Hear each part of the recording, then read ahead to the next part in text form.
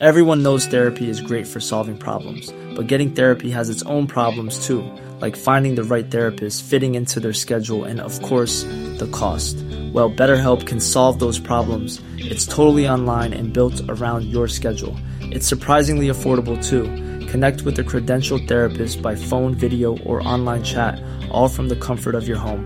Visit BetterHelp.com to learn more and save 10% on your first month. That's BetterHelp, H-E-L-P. Burrow is a furniture company known for timeless design and thoughtful construction, and free shipping, and that extends to their outdoor collection. Their outdoor furniture is built to withstand the elements, featuring rust-proof stainless steel hardware, weather-ready teak, and quick-dry foam cushions. For Memorial Day, get 15% off your Burrow purchase at burrow.com/ACAST and up to 25% off outdoor. That's up to 25% off outdoor furniture at burrow.com/ACAST.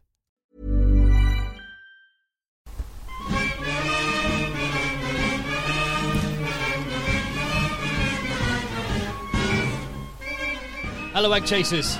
It's the Egg Chasers Rugby Podcast, the podcast about rugby that doesn't take itself or the game too seriously. We are back in the rugby dungeon after not just a big weekend, a big week for rugby in the British Isles and Ireland. In fact, that's one thing I can never be sure of. Like the United Kingdom, what's the United Kingdom? What is the British Isles? What is Great Britain? What's the difference between them? Do you know? Yes. I've been told. Doesn't the British Isles include Ireland? Oh, you're going to be people are outraged at that. Maybe, I don't know. Yeah, I think it does. And I think I'm not sure about that. The United Kingdom includes Ireland, Northern Ireland. Because it's the United Kingdom and Northern Ireland. So is the United Kingdom just the bit without Northern Ireland? I don't know. See, minefield. And I've actually looked it up in the past, but never found like a concise, satisfactory answer. Isn't the United Kingdom the fact that the kingdoms of Scotland and England united? And then Wales is just kind of like a principality. That doesn't really, it's not really a kingdom. Well, I don't want to upset Welsh people because it's a proud, fine nation, and I hop over to North Wales. I love a bit of North Wales. And I like it as a tourist spot. You know, I like it as a playground. but what I was going to say, I think technically speaking, it's not a country. It's not a sovereign nation. Of course not. In the same way. No, I know. It's a large county. I know the UK is a country, but it's not a country in the way that Scotland is a country. That's exactly right. Scotland is more a sort of a country, a semi-country. Yeah. But I'm sure the British Isles is something like it does include Ireland. Yeah, so I've got a little map here that does. So if you refer to it as the British Isles, that would include Ireland. And this by the way, is quite a relevant start to the podcast because it's British and Irish Lions squad announcement. Yeah, and by the way, welcome to new listeners hoping to get some really good rugby content. So I think just from this, British Isles would be more of a geographical term, which obviously includes the islands of Britain and Ireland and the Isle of Man. Great Britain would be Scotland, England and Wales without Northern Ireland and without the Isle of Man, whereas the United Kingdom would include Northern Ireland but not the Isle of Man. That's what Callum on the live chat feed has just said. UK is NI, Scotland, Wales, England. Wonderful stuff. Great, there we go. Simple. But the beautiful thing about rugby every 4 years is we don't need any of that because we all come together. Yes. And what a beautiful thing that is. Isn't it just? I just mentioned, by the way, that there are some comments coming in on live chat. Do keep those coming in. We'll mention those. But we do stream live on YouTube when we do the podcast and through the week. We have loads of other video content. And up there right now is a fantastic chat with Courtney Laws and Dan Bigger. And we'll be going up very soon, a chat with Chris Harris, 3 British and Irish Lions, who took a bit of time out of their very busy schedule to come and chat to Egg Chase as well, specifically JB. So love Chris Harris. I just love his story. Really, really nice guy. But I just love, like, a few years ago, he was playing in Tynedale. Yeah. And it's a weird... He was playing against mugs like me when he was playing in Tynedale. You played against him, didn't you? Yeah. Was he playing fullback? I played against him when he played fullback. And you were back 3 as well, so you probably had to field a few of his kicks. Did you bash him? I remember us getting battered up at the beautiful ground of Tynedale. We went down to 13 men at one point against him. We were getting hammered in the scrum, and he was running riot as well. Oh, really? Yeah. He had a very good day. It's about 8 years ago. If you think about his career, it's always been like, oh, got Newcastle, guess I'll get a Scotland cap. Got a Scotland cap, I'll get another one. Then goes to Gloucester, then goes to Lions. It seems to be every time he's got to that next level, he seems to have stayed there, which is pretty cool. And he has the ability to continue to step up. Yeah, well, we'll see. We'll get onto that. So, so we're going to talk about the Lions today. We'll talk about the Premiership, the Super Rugby tournaments finishing. I do just want to start, though, with the fact that rugby clubs around the country are starting to open up and get back to some level of normality. And I got this little message from Lee Taylor, which I love stuff like this. Now rugby clubs can be part of our lives again. They're such an important part of the fabric of communities and of friendship groups and just of your weekly life. So this message here from Lee I got earlier, it says, "Afternoon, Tim. Could you give a mention to Abingdon Rugby Club?" Of course we can. For playing the inaugural Tim Harwood Memorial Cup yesterday. He was a top bloke, our biggest supporter, home and away every weekend, following his son play for the first 15. He did a lot for our little club. If you can, that would be awesome. By the way, it was an inter-club game that ended 22-all, so rugby was the real winner. No, you should have played extra time until there was a winner. Come on, Lee. Well, it's rugby's the real winner, or everyone's just kissing their sisters. Yes, true. Well, I played an inter-club game this weekend, boys. For Tock H? No, it wasn't for Tock H. It was for Old Winians, because Tock H didn't have a fixture. And the irony of it is, Old Winians had a fixture against Orrell, who couldn't raise a team, so they had a free weekend. Nobody told me. I could have taken Tock H up to Old Winians, but I didn't know that. So I played for Old Winians. You got a game anyway. You got a game, that's fine. I got a game, and it ended with the most horrific injury I have ever seen on a rugby field. I've calculated that I have played somewhere in the region of 500 maybe over 500 games of senior men's rugby. So that's basically... See, people are saying Mike Brown's impressive for getting 350. What? What? 350? Get Pathetic. Lazy. Well, what do you reckon it is? 20 to 30 games a season? Depends on, yeah. If you average... Cup games, friendly games, it could be as high as 600. Are we counting the game where you went on for a couple of minutes at the end of a cup final and then threw your medal in a hedge? Yes, we are. We are definitely counting that one. Anyway, Tib and Fib go on this lad, Josh. Bloody good player as well. Really good player, great lad. And how is he? Going in for operation today. Was he on gas and air and stuff on the pitch? Bloody hell. Well, no, because they didn't have it. No, when the ambulance arrived, I guess. Yeah, it's quite funny actually. Not the Tib and Fib break, that's terrible. I'm glad you clarified that. It's like, it's the dark humour of rugby, which like, when I saw it, this is honestly the first time I've ever thought, I'm going to pack this in. This is a stupid game. And then I come back out changed, and he's obviously all wrapped up in his foil and whatnot. And it's just the dark humour going around. I can't actually repeat what was said, but because he couldn't move, we were suggesting all sorts of things that we could possibly do to him now. And he's like, "You guys are dickheads." But yeah, it did lighten the mood somewhat. But it just shows, doesn't it? I mean, it really hits home that it was the most innocuous incident that you could imagine. Like nothing. There wasn't even really a rugby incident, as far as I could say. I was right next to it. And this was an inter-club game at like level 7 or wherever Old Winians are, with limited contact rules. Safety first and foremost, someone breaks Tib and Fib. Horrendous. It just shows it is a bloody dangerous game. And that's do you know what it goes to show? It goes, I think that some people do extreme sports, some people do skateboarding and stuff.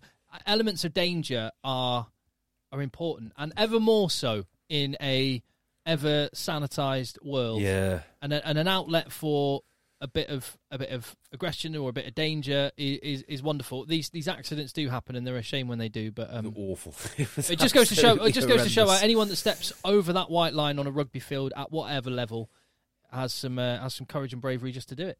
Yeah, absolutely. Well, get well soon, Josh. I'll catch him up for a beer when he's out with the scaffolding around his leg.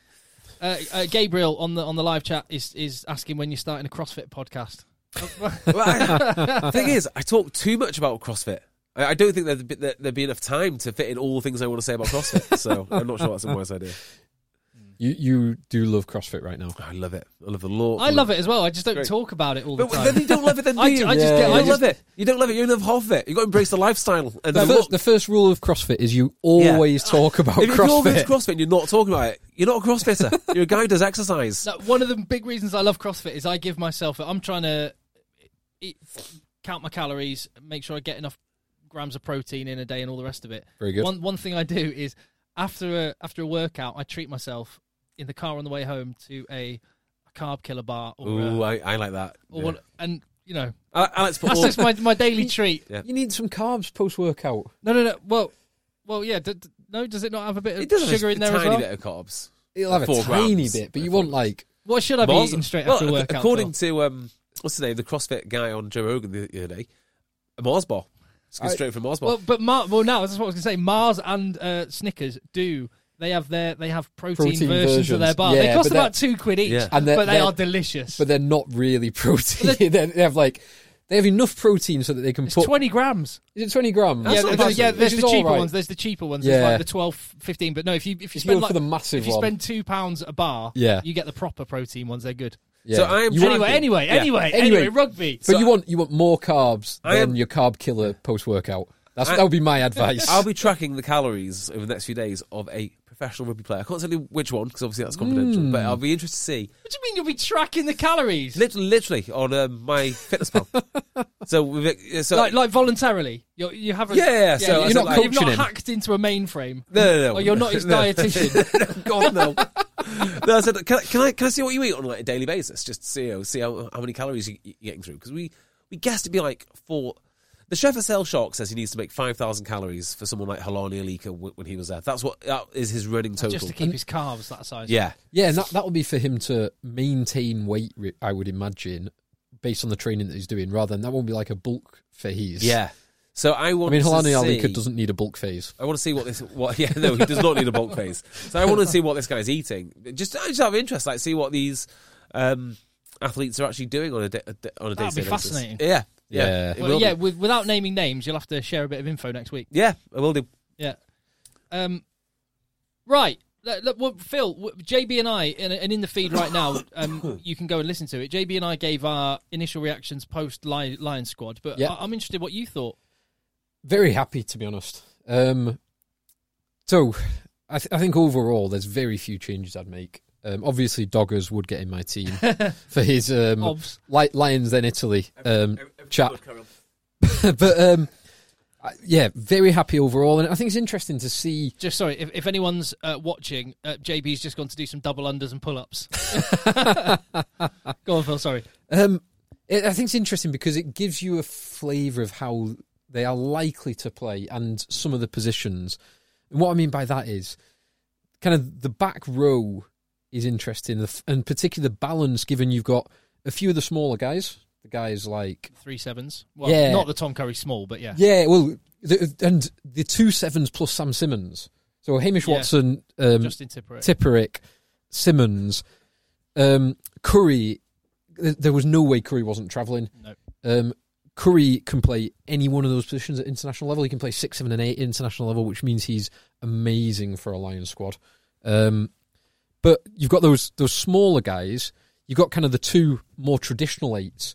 And then you've got a plethora of locks who can play back row. And so I think that's an indication of what their kind of the 2 balances are. If they go for more of a traditional setup, you're likely to see Curry at 6.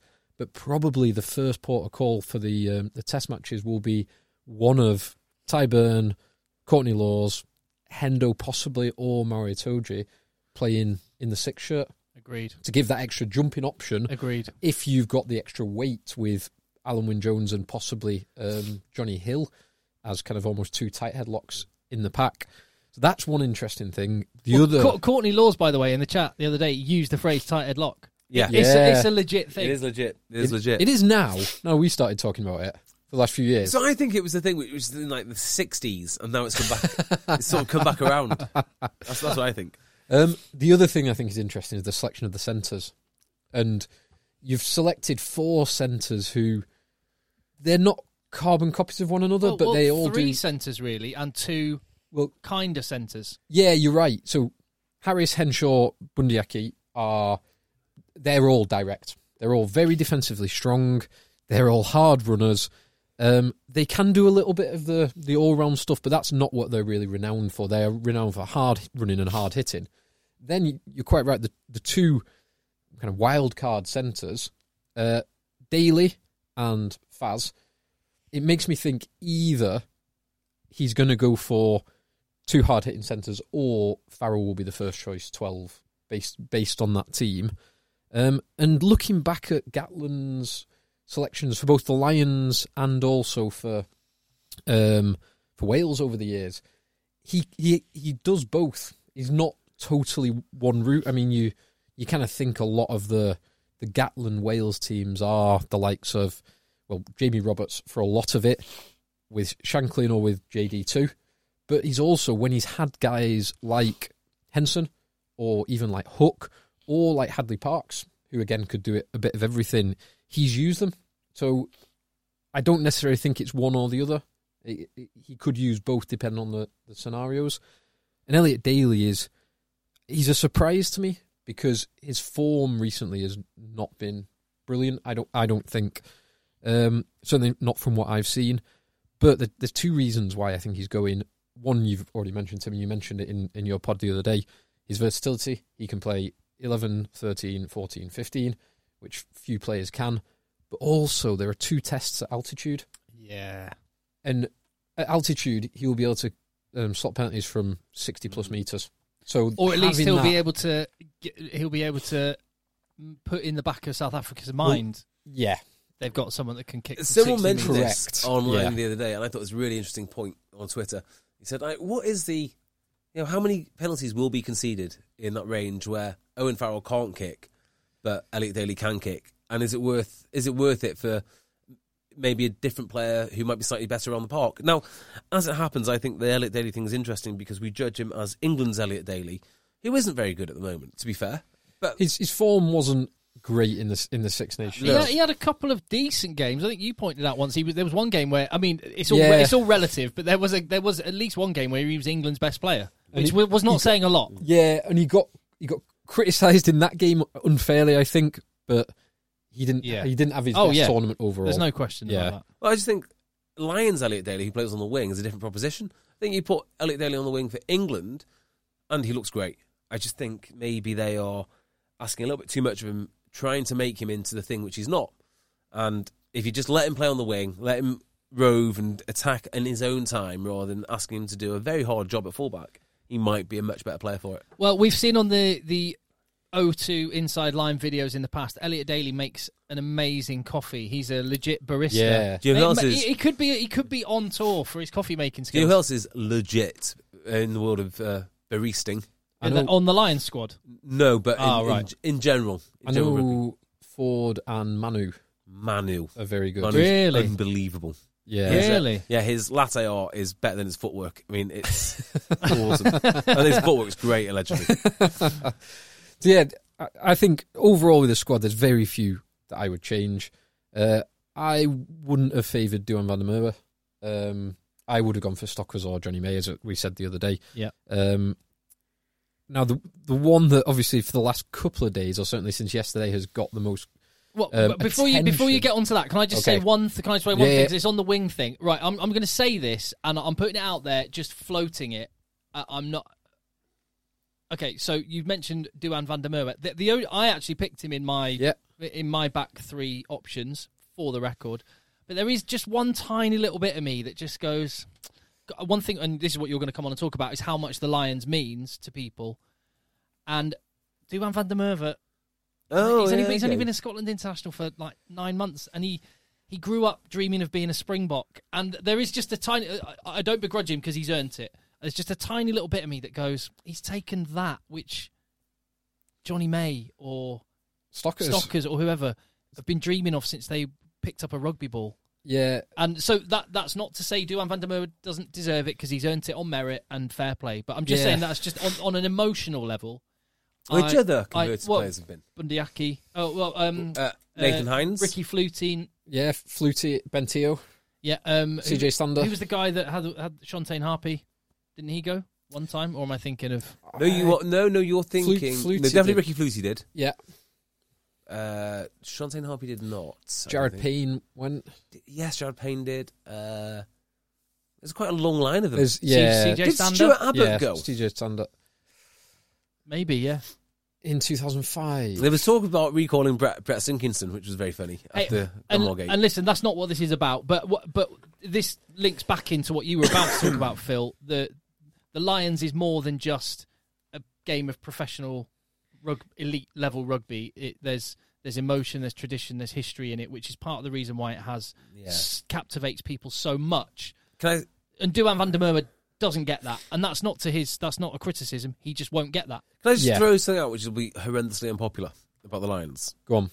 So one of the things which I'm a little bit uneasy about is all of the stuff about the history and the tradition, because to a large degree, when you start talking about history and tradition of things, it means that is more important than the competitive nature of the thing. And when the thing you're talking about is sport, then you don't necessarily think, do you, of the history. Oh, actually, that's not wrong. That is wrong, because you do think about the history of the NFL. But the overriding thing on the NFL is the standard and the quality. And it's same with the Premier League, really. The overriding thing in football is the standard and the quality. Yeah, I get that. But to know that you're pulling on a jersey that X player did in the past, and whether that's the Lions or whether that's for your club or for your country, that's part of it. That's part of the emotional connection we have. Yeah, I think the Lions does very well to blend those two things. Yeah, both teams, this South Africa and the Lions this year, and when it's New Zealand, both teams will always want to win, and the history doesn't detract them from them wanting to win in that year. Isn't the point of the Lions that it's meant to be slightly amateur to give them a handicap? Because otherwise, you would expect them to win every time. If you kept the Lions together, what do you mean meant to be slightly amateur? Yeah, well, because the challenge of the Lions is you're fusing four nations into one. Now, I'm a little bit suspect it's that challenging, but that's the time frames are fairly challenging. So the amateur nature of it is it's short sort of time together. You fuse a bunch of boys on tour. I think it's more the context. I think it's more the context of in the February and March you're whacking lumps out of each other, and in the July you're playing together. Mm. Yeah. I love the history and how much that means. That's all I just think like the primary thing in sport should be the standard that you're playing. Well, and that's part of the reason why it means so much to these players. Although, having said that, actually, State of Origin is all about the standard, but then there's a lot of history. There's the history. Yeah, I don't think maybe they don't have to be mutually exclusive. Yeah, exactly. I don't think you can or should try and unpick them. Yeah. Mm. You don't want to have to wipe the history to allow you to have the best standard, do you? Wipe it all, rebrand it. Yeah. And every year. Yeah. New cup, burn the cup, melt it down. We need something new. British and Irish Bears. Anyway, on the what it means and the importance of it to individuals and to fans and stuff. Yeah. One of the other surprising ones was Sinclair being left out. I genuinely think that is surprising. He was on pretty much every team that I've seen. So surprising, actually. It's hard to think of one. And it's even more surprising because he went 4 years ago when he was a relatively young man, certainly in terms of prop years. I think he's developed in that period of time. He's got a lot more caps under his belt. He has. Didn't he also win the penalty that won the second test? By jumping into a tackle. And but he also, and I wonder if this is counted against him with Gats, but he was on the edge. I mean, he was clearly very emotional 4 years ago and quite angry 4 years ago, and he almost cost the Lions a few penalties in the closing minutes of one or two of the test matches because he was right on the edge in terms of that emotional edge response. Which has also reared itself over the last 6 months in an England jersey as well. Penalties. Penalties are not a big problem for him, I don't think. Well, the nature of the penalties, they weren't penalties for a scrum technicality. There's been penalties for just... That is a good point. Like, the unnecessary nature of the penalty rather than, just being beaten. But anyone can be beaten in a scrum. Nonetheless, I had him in my squad, and it's a big surprise. I agree with that. I think those penalties, just on that, I think those in the last 6 months have been more like foolish, technical, silly penalties rather than thinking back 4 years. And it was... He was letting his anger and emotion bubble over at that point, to the point where he was not in control. And I think that, to his testament, that's something that he has massively improved over that period. I have a huge issue with his discipline. I mean, my thoughts on him now he's not made it are, well, he definitely is not playing as well as he can, because when he's playing his best rugby, he's a world beater. And you look at him going down in the World Cup, there is a good argument to say he makes a material difference to that score. in the World Cup. I'm not saying England win it with him. I'm just saying he makes a difference. So he can be the world's best, if not the world's best, at certain aspects of the game too. A prop that can operate as a fly half, there's few better. Yeah. He's got good hands, he can scrimmage, he's powerful, he can hit, he can really hit, he can do all sorts of great things. So love him there. He does fade in and out of games, and he can do this for weeks at a time. And I think his move to Bristol has not helped him. He's not hit the heights that he hit earlier on in his years at Harlequins. And sometimes you watch him at Harlequins in particular. I remember watching him at Ulster. He looked completely uninterested. And it's that phasing in and out which I wonder might have cost him. It's hard to judge any England player. Like, again, I talked on the podcast midweek about how sorry I felt for Johnny May. I think it's the call I made in my prediction, and I understand it, but it's really hard to judge a winger who's playing in a team that's playing really badly. Well, John Afoa is doing phenomenal at Bristol. And one of the things that Ben Darwin says, which I always listen to, is when you do move teams, it does take a little while to get settled in, and that's not his fault. It's just a new system. But he's not settled into the England team. He's played He's played as many England games as Bristol games. Yeah, well, yeah, that's part of the problem with Bristol is he's not been available for half of this season. So he's not been available. It's a new system. He can phase in and out of games. This is what Gatland will be looking at, and I wonder if he just thinks there's just better, more consistent options at this time. That's obviously what he thinks. Yeah, yeah. With all that considered, I think he's hard done by. Yeah, I agree with that. And I think most people would agree. As in, he was picked in pretty much every team that I've read. Anthony Jepson makes a good point on the live chat. He could still make the squad if injuries happen, which they will do between now and the end of the season and during the tour. And there is an advantage from in that I think he would be the first cab off the rank if either side of the scrum goes down, because Andrew Porter can play both sides. And I think that's one of the reasons why Andrew Porter's got the nod, because he, on a tour like that, he can cover and he can play. I don't think Andrew Porter you could sit him on a bench as a loose head prop and play him on the weekend team or whatever as a tight head prop. Exactly, you can play him, or you can play him on the midweek game as a loose head, and then if needed, weekend game as a tight head. So yes, every prop should know how to do this. It's infuriating. Yeah, but very international level.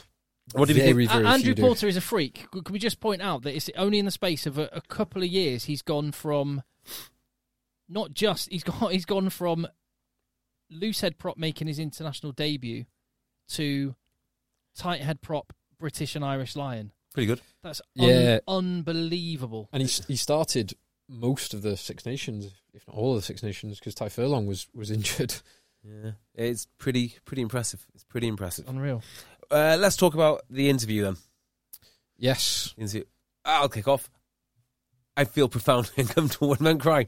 That is my view. I don't like it. I don't think it's brave. Well, let's get into that. Why don't you lie down on your antique chaise longue? Let's get into this. There's clearly some things going on in the past, Jimmy. What happened? There's nothing wrong with it. I just feel very uncomfortable and I don't like it. Okay. Nothing wrong with it. I just really hate it. But I hate... You called this episode on our live chat, Let the Boys Cry. Yeah, let the boys cry. Let them cry. I just think, don't like emotional incontinence. That's what I'm going to say. I don't know. I really enjoyed both. I like what you said, though. So I really enjoyed both chats, as in the Kyle Sinclair chat with Sarah Elgin, which I thought Sarah was brilliant. Sarah Elgin was brilliant. Right. You won't get a man's name wrong. And Keel Sinclair was also very good. Yeah, yes, quite. No, I thought that interview was brilliant. I thought the emotion that he showed, and so this is kind of the point that I was making before, or certainly laying up to when I was making the point about his. Me and JB kept interrupting you from making. Yeah, go on. Yeah, the emotional side where it was wrist bubbling over in the past. It's incredibly interesting to see how he has reacted to it and used it to put in a man of the match performance, and at times was destroying his South African counterpart in Pierre Schumann. He was. I thought his response was excellent, and then the Ugo Patlam, where Patlam, every time I listen to him talk about the togetherness of the team and the love and the emotion. It's not necessarily how I would or how I've seen rugby teams in the past, but the way that he does it with his authenticity that gets the players to buy in is quite incredible. I thought that was brilliant. And Ugo, again, it was an authentic response for someone who, like the two of them, Ugo and Sinks, have both been lucky enough to pull on the Lions jersey. And Ugo is Sinks' a good close friend of him, and to see the emotion between the two of them of what it means, I really enjoyed. I thought the whole thing was captivating television. I won't say anything more negative about it because I think there's a lot of good stuff in there. I agree with a lot of what we said. A guy broke his tib and fib on Saturday in the middle of Openshaw. Nobody cried. Nobody cried. You were saying what you were going to do to him while he was lying down. No, I'm just saying nobody cried. Well, okay, but on the flip side, and Carl Sinclair's been a guy that, well, he said he's never experienced this before. So he's managed to get to already being a British and Irish Lion before having a massive moment where the thing he was working so hard for gets taken away. I had that a lot earlier. I remember it was under 16s and I got to the Southwest team and everyone was telling me, after the match I had, it was against South East, I think it was, everyone was telling me, if you don't get picked now for South of England to go to the England trial, you never will. You just had an absolutely amazing game. I didn't get picked. And I drove back in the car. My mum drove me and two other guys back to the town I was from. And I held it together until we dropped off the last bloke, and then I just completely bloody lost it. Yeah. And my mum's reminded me of that since, and she just said, "You know what? That I could see you were waiting, but it's how and when it comes out." And I didn't want to take away from one of the guys in the car that was like, he got in, so I was like, I'm not gonna make this about me. But so that's what I really liked about Carl Sinclair is it's channeled and it's. I thought he played. If you want to take something so-called inspirational, it's not the fact he cried on TV. That's not inspirational. His bloody performance was inspirational. Yeah, agreed. Watch his bloody rugby. I don't want to hear him cry. I'd love to know what's led. I'd love to delve into your past. Let's go and have some Negronis sometime and have a chat. Jack. And I'll cry. then I'll cry. Let it all out. Was there anything else I want to say about that? Not particularly, I don't think. All right. So the one thing, and I'm in a position where I stand and hold a microphone into people's faces, and all I ever want to hear when I'm in that position professionally and see when I'm sat at home on the sofa is I want to hear authenticity. And in whatever form that comes, if that's anger. Do you remember that time you said it? I think it was Hamish Watson, and loads of people gave Hamish Watson a load of crap. Yeah. When straight after a game, he got put in a press conference, and he said, and what came out is the disappointment, the sheer frustration of the game, and he got a load of crap for that.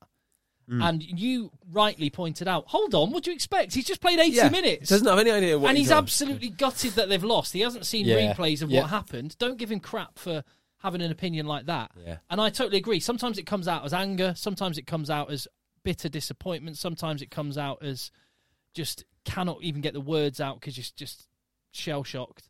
But that's what I want to see. Whatever it is, I want to see the true person. And there's too many times, because of the way people react to stuff that people say, you don't actually see any authenticity.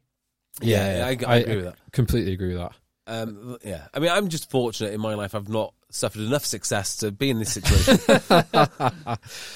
One other thing I will mention on this, actually, and your, I think Jay, you mentioned it on your midweek chat, Lions reaction. Oh yeah, Jay, I owe you a tenner. Oh, you do owe me a tenner? Yeah. I'll give you that after the pod. Separately, by the way, I owe you that tenner for those things that you got for me that time. So if I give you a tenner and then you give JB a tenner at your leisure. Absolutely. Perfect. You mentioned the Mike Phillips tweet, which was Lions don't hope, Lions know. Yeah. Yeah. And I think, so that, I was thinking about that while I was watching this interview, because there were a few names on that team sheet that we were all expecting. We were all expecting Faletau. We were all expecting Ty Furlong. Tom Curry, definitely. A lot of people would have been expecting Faz. Everyone knew that Stuart Hogg was going to be in there. Yeah. Everyone knew Alan Wynne-Jones. And then, so there's like that top level, they know. Then I would put things in the next level down where they're confident. They're probably supremely confident, but they don't know, and there's that little 20% of doubt. And I think to play rugby at all, to go up against 15 other blokes who want to hurt you, you have to be confident. And it came across that Sinks he is supremely confident in his own ability, but this has obviously knocked that confidence and knocked that expectation, that knowledge that you are the best, or you're at least good enough to be in that team. And that will be incredibly hard to take. Exactly as you mentioned before, for someone who, right through his age clearly group, he's never ever had this, which is unbelievable. That shows how talented he is. Yeah, even including the last Lions, he's always been on the landed on the right side. That must be really hard to take.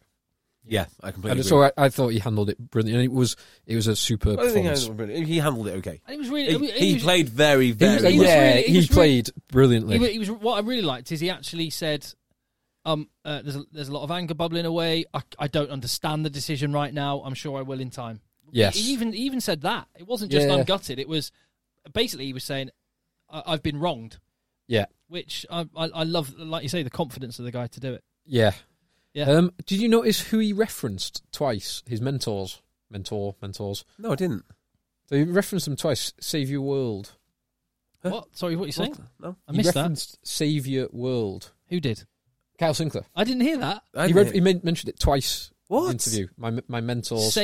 My mentors save your world. Yes. So you should know these guys. Are they the guys with that James O'Connor and Cipriani have used? Yeah. What? Yeah. Breathing.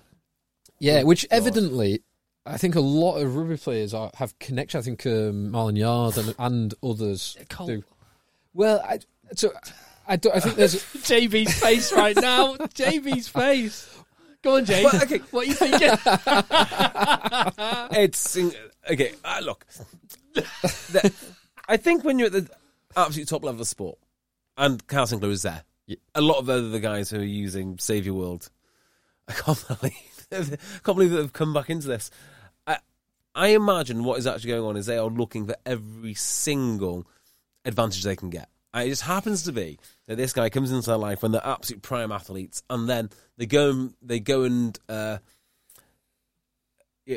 produce a good performance, and they confuse correlation with causation. I'd be amazed. What does Save Your World do exactly? That's a great question. I have no idea. They take players. They take people on kind of retreats. So I don't know if that was part of that. Or whether it's just... Oh, okay. I know they're connected to... hey, listen, so it's like the kind of... whether they're qualified or not, I don't know, but it could be a fitness, it could be a psychological... Psychologist type thing. What qualifies bloody Pat Lam to talk about love and feeling and involvement, or Alex Anderson to talk about, the fact that they win rugby games. It kind of gets them where they need to be. Now, I'm not overly enamoured by all that stuff, to put it mildly.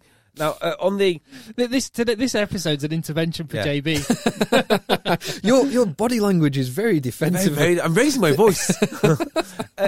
I guess because rugby, so much of it is mental. I think at the very, very top level, maybe it has some sort of impact. I don't know. I imagine it does. I was talking to a sports psychologist who works in F1. Two of his drivers, we were talking about this the other week. I talked to him a couple of days after two of his drivers had both crashed into the wall, and he was kind of saying that the drivers were fit, they were prepared, physically prepared, they weren't dehydrated, they'd had enough sleep, they were performing well, and then something like that happens, and so he, as a sports psychologist, gets dragged in because they've identified the physical problem. It's not a physical problem, therefore it must be a mental problem. And it's quite an interesting thing, and people draw those kind of correlations between events, and it might not have been that. But I guess coming back to this, that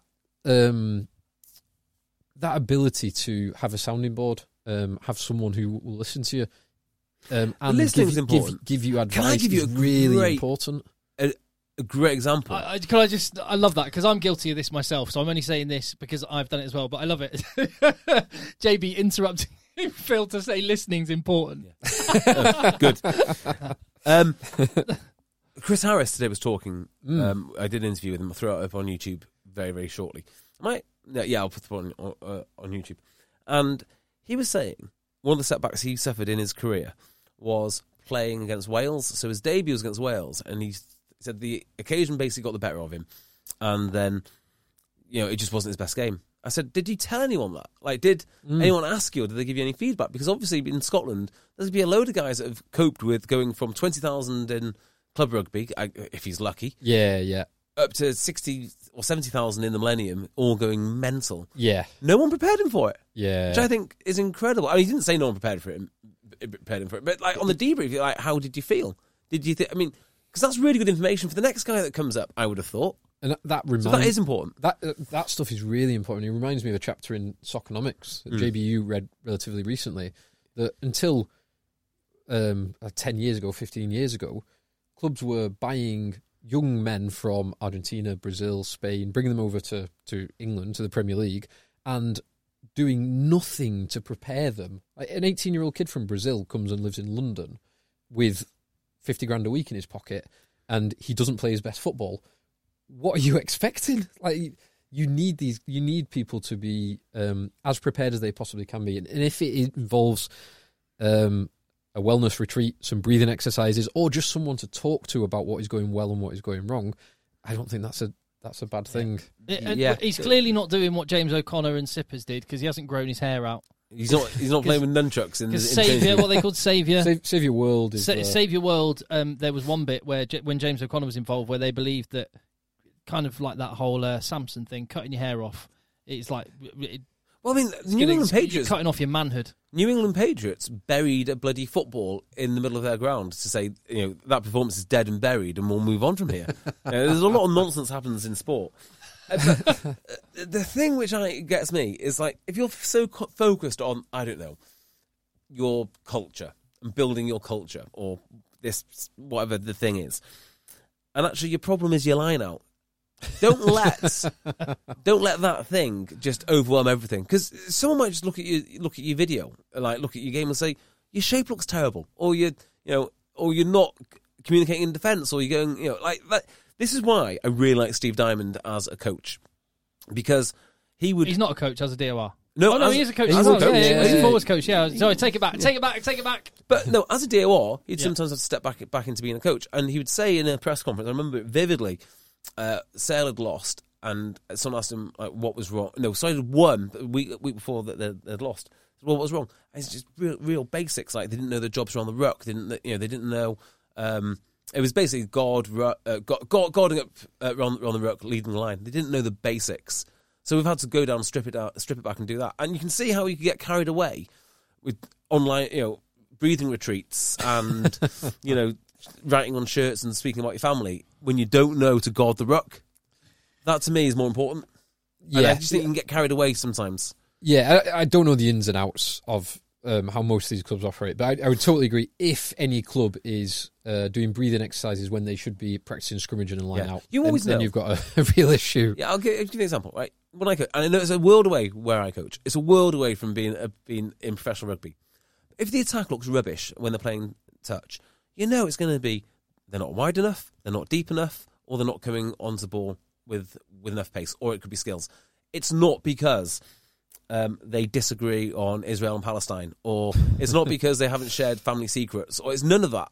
It's because those fundamentals are not in place. This has echoes back to last week's podcast when you were saying that it's all about coaching specific stuff, I can't remember, but let's not go down that rabbit hole again. Agreed. We just mentioned James O'Connor.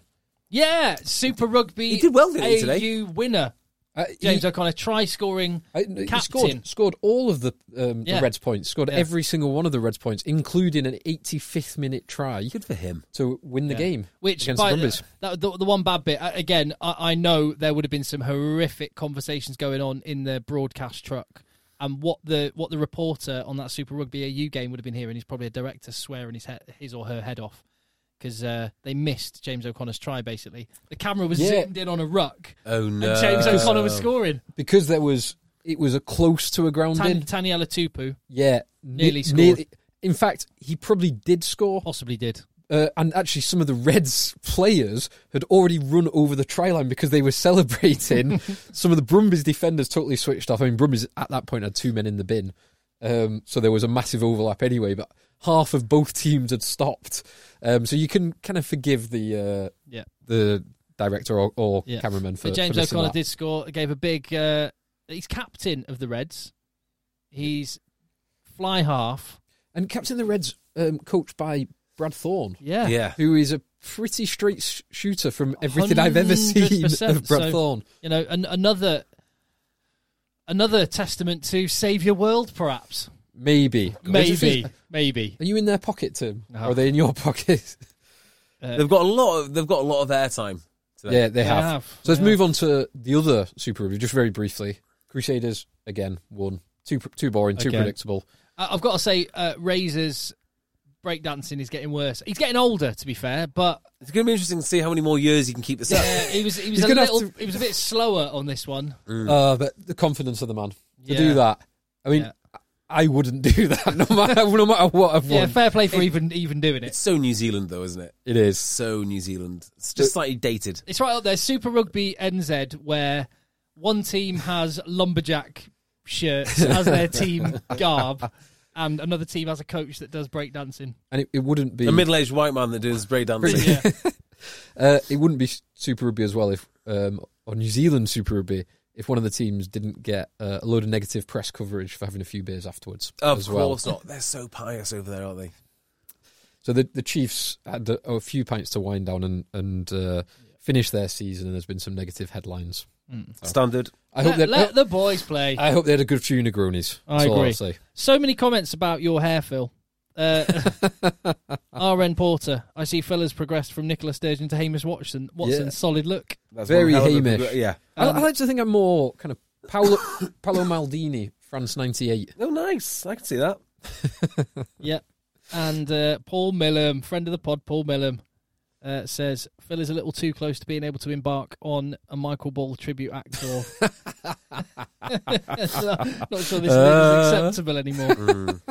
Right. Soon, it's coming off soon. Actually, because Paul has been on some Tier 2 tours, let me just mention at this point. Well done, Tim. Let me just mention that we have a live show. We said, a few months ago when we launched the Patreon thing and when we talked about our plans for the future, we said we want live shows, not just abroad, but we want them in the UK too. We want them on match days at Premiership grounds. We want them all over the place. We want to get out and see the whites of people's eyes as much as possible, because the last year or so has just shown how much we miss that. Rugby clubs.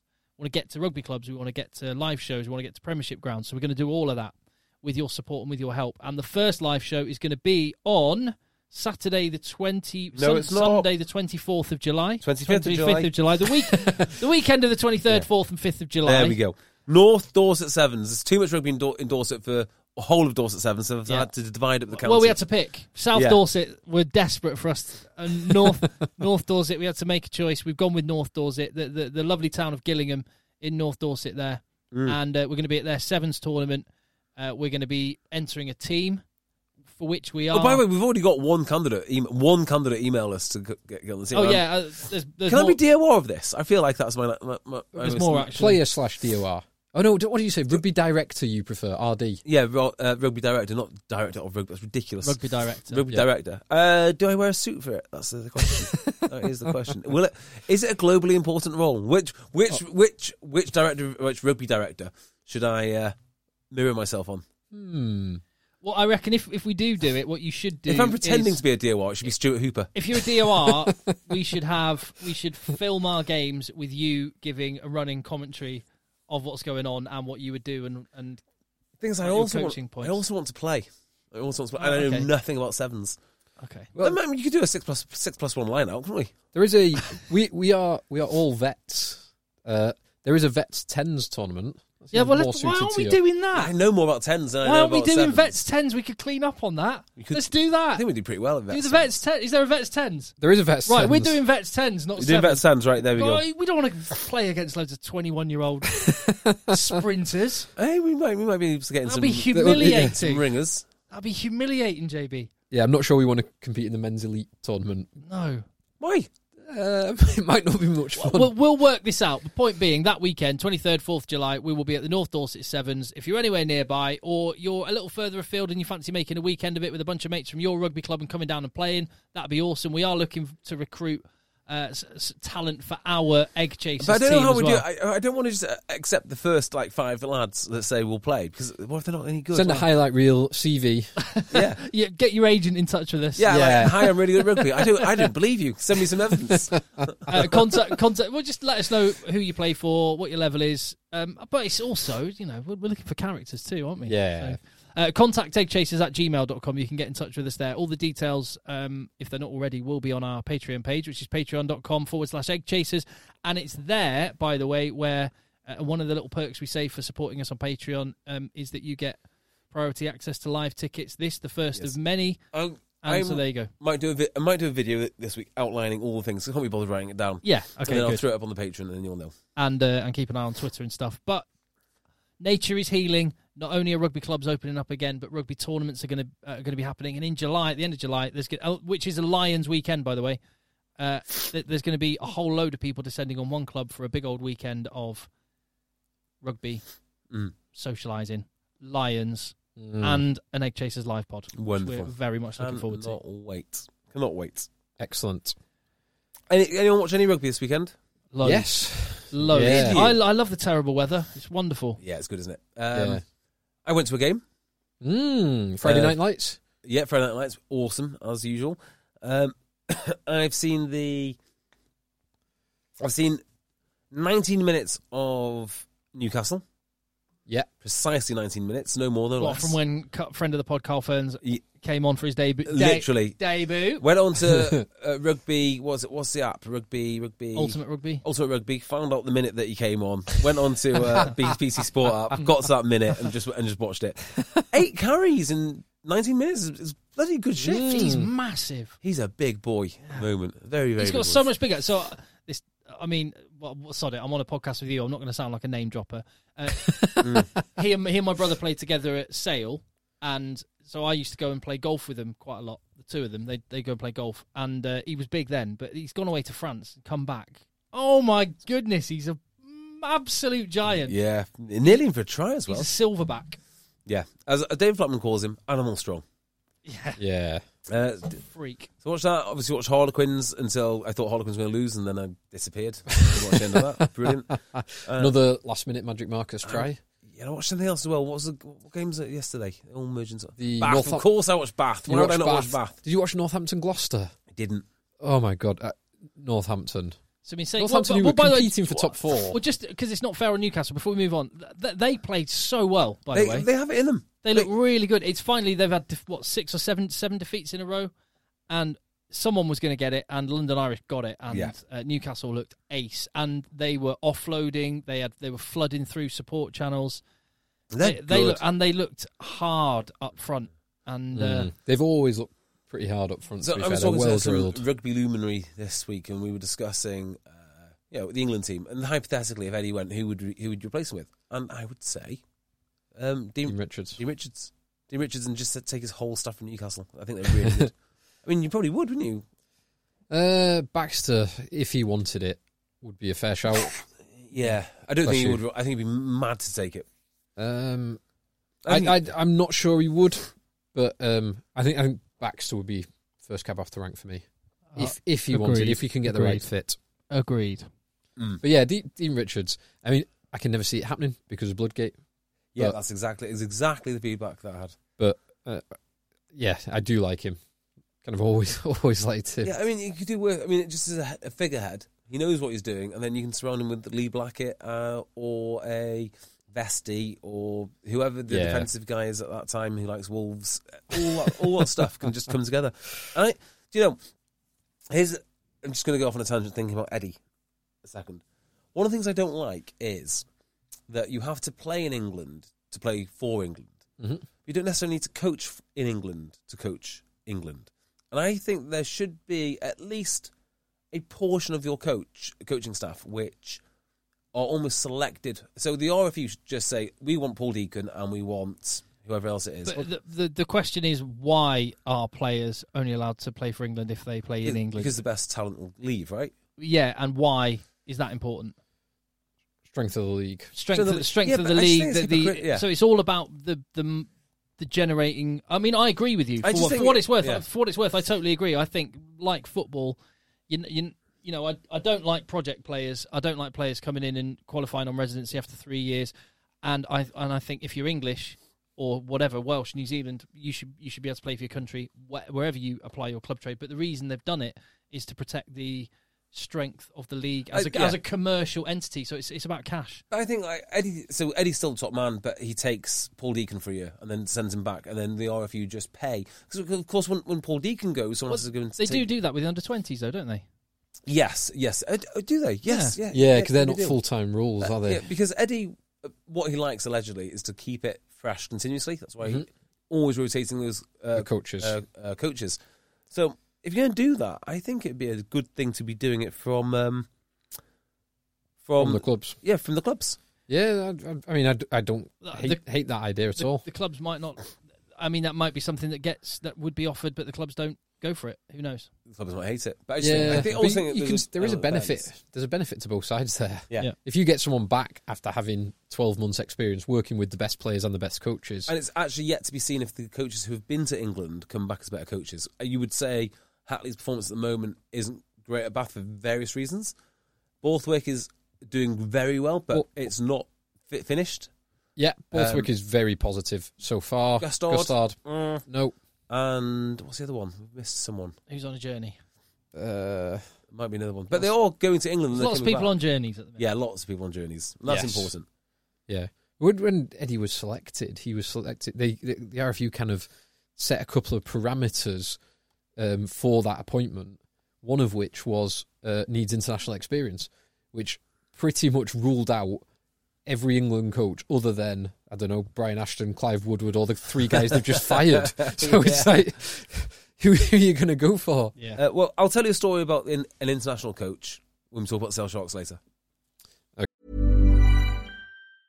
A lot can happen in 3 years, like a chatbot may be your new best friend. But what won't change? Needing health insurance. United Healthcare Tri-Term Medical Plans, underwritten by Golden Rule Insurance Company, offer flexible, budget-friendly coverage that lasts nearly 3 years in some states. Learn more at uh1.com. Quality sleep is essential. That's why the Sleep Number Smart Bed is designed for your ever-evolving sleep needs. Need a bed that's firmer or softer on either side? Helps you sleep at a comfortable temperature? Sleep Number Smart Beds let you individualize your comfort, so you sleep better together. J.D. Power ranks Sleep Number number 1 in customer satisfaction with mattresses purchased in-store. And now, save 50% on the Sleep Number Limited Edition Smart Bed for a limited time. For J.D. Power 2023 award information, visit jdpower.com/awards. Only at a Sleep Number store or sleepnumber.com. Okay. Well, let's talk about the game today, though, because that was absolutely bonkers. And from the first minute, there was a breaking play after 48 seconds. Wasps v Harlequins, by the way. Yes. Or Harlequins v Wasps. Harlequins Wasps. Breaking play after 48 seconds. At that point, there'd already been 2 knock-ons, turnovers, and an interception in 48 seconds. Madness. Right. I know how these teams are going to play. This is going to be good fun. Yeah, and there's a bunch of people that have gone, see, ring fencing isn't so bad. Look at this game. But it's hold on. Quins are trying to get in the top 4. They're not playing like that because there's no relegation. They're trying to get into the playoffs. And Wasps also aren't thinking, we could get sucked into we're clear of relegation. Therefore, this is just how they play. And this is how they played last year and the year before. Well, actually, not so much in Quins' case. That's what's been great about Quins. There's that side, and I've seen other games that have been heralded as this is why relegation doesn't matter. Like the Newcastle Irish game, which I've not seen a huge amount, but just the scoreline suggests both teams were high numbers don't mean high quality. High numbers don't mean high quality. Yeah, that's exactly right. It's JB's mackerel fishing analogy, or the sevens when there's 100 tries in a day, each one matters a whole lot less. So each one is less relevant. Therefore, is less important as a spectacle. This one was a spectacle, and it was played like that, not because it was loose for any other reason than that's how these two sides play every game at the minute. Yes. And it was fun to watch. Yes. As a result. It was. I'm glad I'm not a Quins fan, because Quins had something on the line. Yeah. They were 12 points down at one point with, 20 minutes left, and Mike Brown red carded, and they came back to win it. Again. Again with a Magic Amazing. Marcus try in the last second. A Magic Marcus try again. What on earth, right, was Lee Blackett telling his players this week? Was this on the lines of like, if we score 46 points, I think we're home and dry. Aim for 46 points, and we'll definitely beat Harlequins. And Wasps have been edged out in a few tight games like this. Just as Quins have come through men down with some very late scores. And Wasps were winning games, not necessarily near 100-point games, but they were winning the arm wrestle games last season. Yeah. And this season they're just not falling on the right side of it for various reasons. Tell you what, I really think Quins have got away with one here. I mean, big time. Anyone who watched the game thought that. How Wasps didn't close that out? They've actually got away with two. Because, London Irish. Well, no, sorry, two in this game. Oh, right. In this game week, because Northampton. That's exactly it. Ruined, Northampton were awful. They were dreadful. Against Northampton, I mean, all they have to do is get their act together. Beats Gloucester. Third from bottom of the league. They look beatable to me. I mean, they're not. They are. League, are they? All season, they are a beatable team. They do what they do, and then Northampton obviously throw it away. For Harlequins, here was my prediction this week. Gloucester fans would take umbrage with saying Northampton threw it away. Like Gloucester did play very well. They did play very well. I'm sure, and much better than they have done. And in Northampton's defence, losing Dan Bigger to HIA, that was big. Which hopefully he's okay.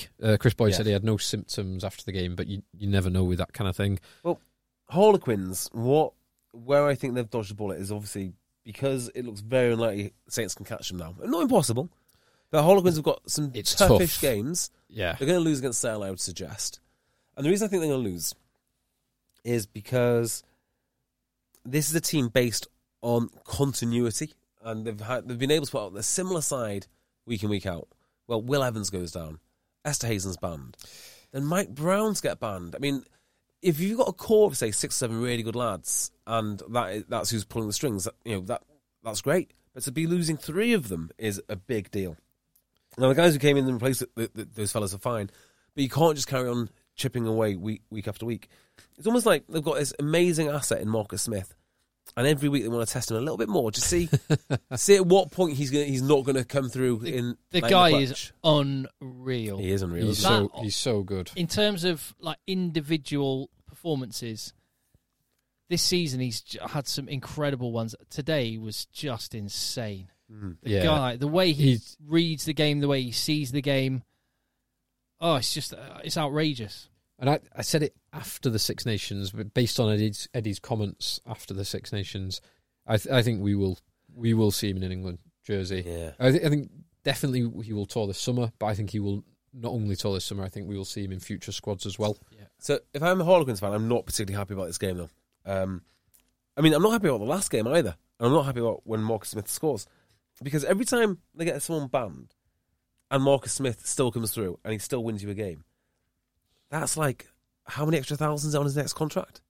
He's just signed a long-term deal, hasn't he? They've just tied him in. Yeah. When did they get him? They got him at the start of the season. Yeah. They got him. Thank God. Just after Gustard went. I wonder if there was any. That's right. When they were up, actually, they January. It was January. Low because it was January. Quins were losing everything at that point. Yeah. I remember singing their praises for managing to get that deal done and losing a DOR. I thought it was incredible. It's a hell of a deal. In every game, it looks like a better deal. Yeah.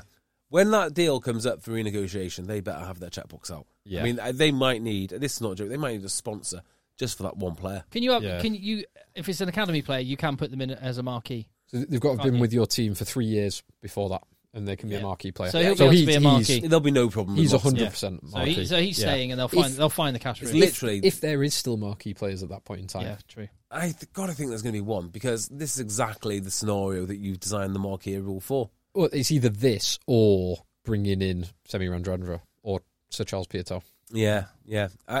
He's going to be I don't know who would be higher paid if they were completely open market today, whether it be a Toji or it be Marcus Smith. If they went to, say, France or Japan, or there was no restrictions in the Prem, but just say because they couldn't be marquee players, could they? They couldn't be marquee players. The way you do this, else. if every player was available suddenly and Premiership clubs had a draft, where would Marcus Smith get drafted? What number would Marcus Smith get drafted? 1. Because he's young. It'd be tough. You might go Semi or or Sir Charles. They're both late 20s, and they're in positions that are historically less well paid. Yeah, he's young, most important position, and he's English. He might go number one. He may well. I can't see why he wouldn't. I mean, there's other players who are more recognisable on the global stage, but I just meant I meant if you took all Premiership players that are currently playing in the Premiership, and just put them into a draft system, and clubs could just pick. Yeah, I reckon. I mean, he might be the best fly half, just outright. Just no caveats, despite his age. He might just be the best fly half in the Prem. Yeah, you can make that argument. Now, if you add on all the caveats, like he's young, he can do certain things which other people can't, then it just becomes a no-brainer. And that's why I'd prefer to just look at him and try and judge it without the age as a factor, because quite often if you could redraft your whole team every year, quite so often it's just a 1 year thing. Yeah, well, what would you do then? Quite often people undervalue players because of an age is higher, because you're not actually buying the potential improvement in a player. Yeah, that was one of the Moneyball things. Yeah, if you just knew it's one season and your whole team disbands, so age didn't play a part in it, I still think he probably goes top 5. Oh yeah, yeah, I totally agree. Definite top 5. He is class. He really is. I bet Harlequins can't wait to lose him to Saracens. Oh, what? Saracens get promoted. Thank Saracens you. Need a replacement for I Owen felt Farrell so sorry for Wasps. They played really well. Dan Robson was awesome. Dan Robson was class. I love. It didn't always work amazingly, but I love that centre combination of Fekitoa and Odogwu. How can you not like that? That is box office. It's just exciting. Bassett he's such a good kind of poacher Bassett's finisher. really come on this year. I mean, he was very good under Dai Young with all the superstars around him. You think, is he just good because he's playing in the team of superstars? He's good. I don't think he's come on. I think this is how Josh Bassett's been played for about 5 or 6 years. He's such a good finisher. So not in my mind, at least. I think I think he had a dip after all the superstars left. Why wouldn't you? I think Bassett's. He's just that dependable. He knows his way to the try line, but he knows how to read. Perfect Premiership player, just below international level, but absolutely consistently awesome. Yeah. Great game for the neutral. Amazing for game. the neutral. Get out of jail free. How many get out of jail free cards have Quinn's got though? I mean, like you say, I think that says everything about the top 2 inches and what a massive difference it can make. You have an 80-minute ding dong and just that slight bit of resilience and belief. But do you know who they've got next? Quinn's. Yeah, Leicester. Yeah, I'm working that. Oh, are game, you? Yeah, Nice. Looking forward to that one. Leicester are no mugs. They are no mugs, and a weakened Quinn side. All it takes is an injury midweek, or something to happen for yet another star to go down. And I mean, I think they're going to be really, really pushed. Then they've got Bath. Who knows? It doesn't, because they won that. That's why this game and the London Irish coming through and winning at the end is so important, because now they've got 9-point cushion. Yeah, they have 9 points. So they've got 4 games left. They can lose at least 2 games and still make the playoffs. Yeah. Yep. So it's kind of you're right. Yeah, so it's kind of because Northampton Saints have got. That's why today was so big, and the game against London Irish as well. Yeah. God damn. Yeah. Good game. So you were at a game on Friday, Jay? Yeah, it was great fun. It's. Do you feel like you got your finger on the temperature after that game? I do feel I've got my finger on the temperature, as a famous rugby journalist once said. Yeah, I had a phenomenal time. So obviously the rugby was great. I'm going to tell you a story now because I like the story. So I was sat there and Matt Postlethwaite, one of Cell Shock's youngsters, showed up. I said hello to him because obviously I've seen him around quite a bit. I was asking how his and you're kind was. of a big deal, Jay. Well, yeah. Yeah. And I was like, asking how he was, just saying if he's going to go out on loan because he's been injured. Is he going to go and get some match fitness elsewhere? I said to him, like, do you ever want to play for England? And he goes, yeah, obviously. I go, well, if you do, like, just look ahead, look in front of us. There's like Eddie and there's Matt Proudfoot, like literally, as far as you two are. And I said, well, why don't you just say hello to him? I mean, it's a pretty good excuse to say hello to the England coaches. They literally know all the information that you need to know of how to get in the England squad. So go and say hello. And he's like, no, don't want to do that. And I just found it absolutely baffling in a sport which is all about, say, confidence and bravado and there's a lot of image out there, and you want confident young men who will take responsibility. Why players do not just pick up the phone who are not in Eddie's mind and say, "Hey, Eddie, I'm around. If you're watching Sale, I'm around. Can we have 5 minutes? Can we have a coffee? Can I go meet Matt Proudfoot? Can I do something?" Anyway, he's like, "No, just no, don't." But fine, I'll do it then. So I said hello to Matt Proudfoot, and he came over to have a chat. Matt Proudfoot. While Matt Postlethwaite was still there? Yeah. Do you say, Matt, this is Matt? That's exactly how it worked. I said, yeah, Matt plays second row here. Very, very good line-out caller. You want to be having a look. And I really like Matt Proudfoot, based on nothing more than this, which is he loves rugby. And that's a strange thing to say about a rugby coach, but he loves talking rugby, and I can appreciate that all day long. And he particularly loves talking about back rows and abrasive forwards. So we had a good chat about... Well, I won't tell you what he told me, but I'll tell you what I told him. So I immediately wanted to bring his attention to Curtis Langdon, who I think is absolutely brilliant. He's not dual qualified, is he? I didn't want to get into that. I didn't want to get into that. I was just enjoying listening to the England scrum coach and his opinions on which players are abrasive, which ones he likes, what he's looking for, all that kind of stuff.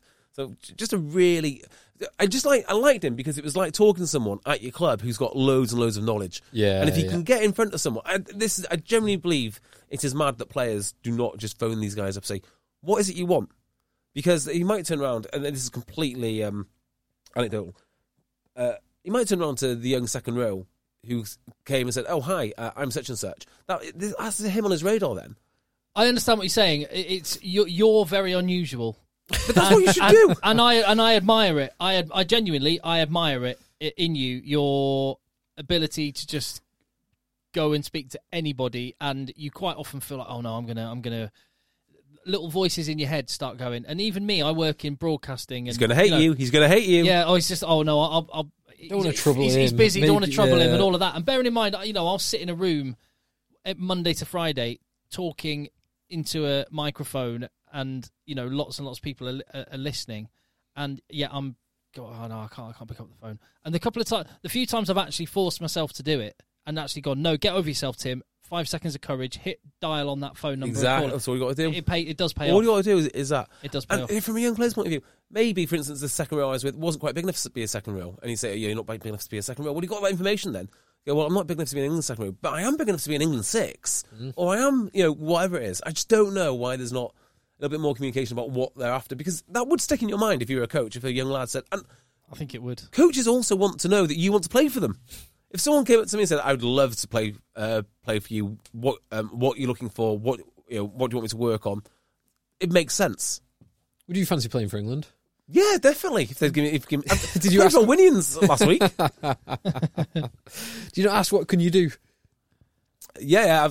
Look, I would do anything for them. So just give me a job. I'll be fine. Owen O'Leary on the live chat says, in fairness, Quins did blow the Bears game and the Chiefs game. That's a good point. That is a good point. That is a good point. So swings and roundabouts, they haven't just been playing get out of jail free cards. It's a great point. And those are the two teams they're going to have to step up and beat in a... Yeah, one or both of them. One or both of them.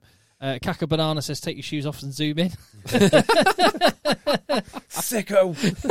Michael Lambert Griffiths, could we use the county system ever again? I saw this in the rugby paper today, actually. I hope so. Hang on, for what?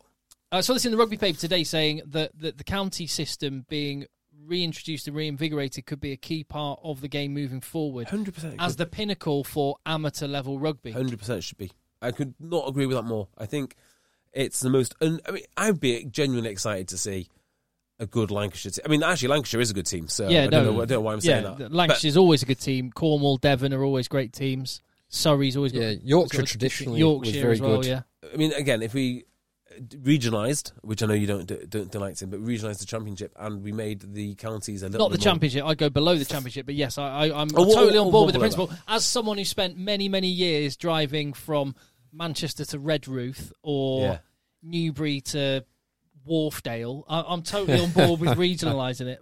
But yeah. So what was the other thing I was going to say on that? Counties. The other part of the county as well, I like when they did... So Lancashire had the Fusiliers. I don't know what happened to them. I think, obviously, COVID might have killed them off at some point. but it's the Lancashire team for level 5 and under. Oh, yeah. And I think that's a cool idea. That was a relatively new thing, wasn't it? Yeah, but you've got to have the clubs bought into it, because if one club sends all of their lads to trials, or all those lads go in, I didn't even know when the trials were, so we didn't send anyone from TOC. Yeah. But, we would happily do so. So it's just a little bit more about the communication. But if they got that right, there's no reason why it's not a really good competition. That'd be great fun. Yeah.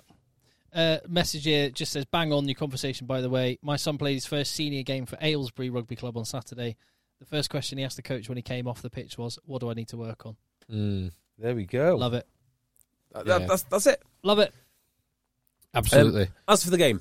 Yes. So there was a game of rugby played. I felt Sale Sharks got lucky in lots of ways. They were nowhere near clinical enough. I totally agree with that. Yeah. I couldn't, watching the game, I couldn't decide whether to attribute that to Sale just being a bit rusty and clunky kind of going forward, or a really fairly second string Leicester being really well drilled and kind of difficult to break down in defence. Yeah. Now, I'm certain that this problem that they have is a problem which is almost like perfectly designed for Sanderson to fix. And what I mean by that is Sale play their best rugby when they've got, they're down to 13 men or 14 men. It's just what they like to do. And were they down to 13 on the weekend? I think they might have gone down to 13 at one point. They're definitely down to 14, and they definitely had 2 yellow cards. Mm-hmm. So, yeah. The team, when it goes out, the full-strength first team seem to play within themselves. They don't seem to finish very well. They don't seem to be very clinical. They go on to 14 or 13 and they come alive. So that actually, after me mocking all the psychological nonsense, that clearly must be a psychological thing. Yeah, I think you do. You see the boost in teams. Everyone does work that bit harder for those 10 minutes. Yeah. Now, the earlier that happens, the more energy you take out over that period, therefore the less you have left in the tank for later in the game. But yeah, I totally agree. There is a bounce. They should have been up by about 30 points by half time. And the fact that Leicester are a smart team. The best thing about Leicester is that they learn. They learn on the fly, I feel. So you saw it with Ulster. They're getting battered, and they think, oh, actually, we need to tweak this, tweak that. And then before you know it, they're coming back into the game. They are quite physical too. If they'd have scored the try in the corner, which was disallowed, I can't remember who scored it, but someone went in the corner. Yeah, it was Mumu Valu. It's like a double movement. I don't know what. Yeah. I don't know why they called it back, because I wasn't watching the TV. But that goes over. And then the next try, it's 1917, which is a completely different game. And I think that try not going over pretty much killed them off. And then obviously Sale Sharks going on to 14 meant that they actually played well. But there's something about when they play their first team, they're not so, I don't know, they're not so sharp. Another thing which is really interesting about this is, do you notice how strong the Sale Sharks team was? It was a lot stronger than the Leicester team. It's got AJ in. What more do you need? It's got AJ, perfect. It's got Lyon, Tom Curry. It's got a few South Africa players in. So my theory on this, going into it, is Sale, where Samson's made his big difference to the team, is not at the top end. I don't think Faf de Klerk is playing any better. In fact, he might be worse. He had a good game on Friday compared to where he has been at. Yeah. Yes. I don't think the Prees are playing better. They might be playing worse. But where he's made a big difference is lower down the team. You've got lads contributing now who didn't used to contribute so much. Cam Neal, Doug Dales.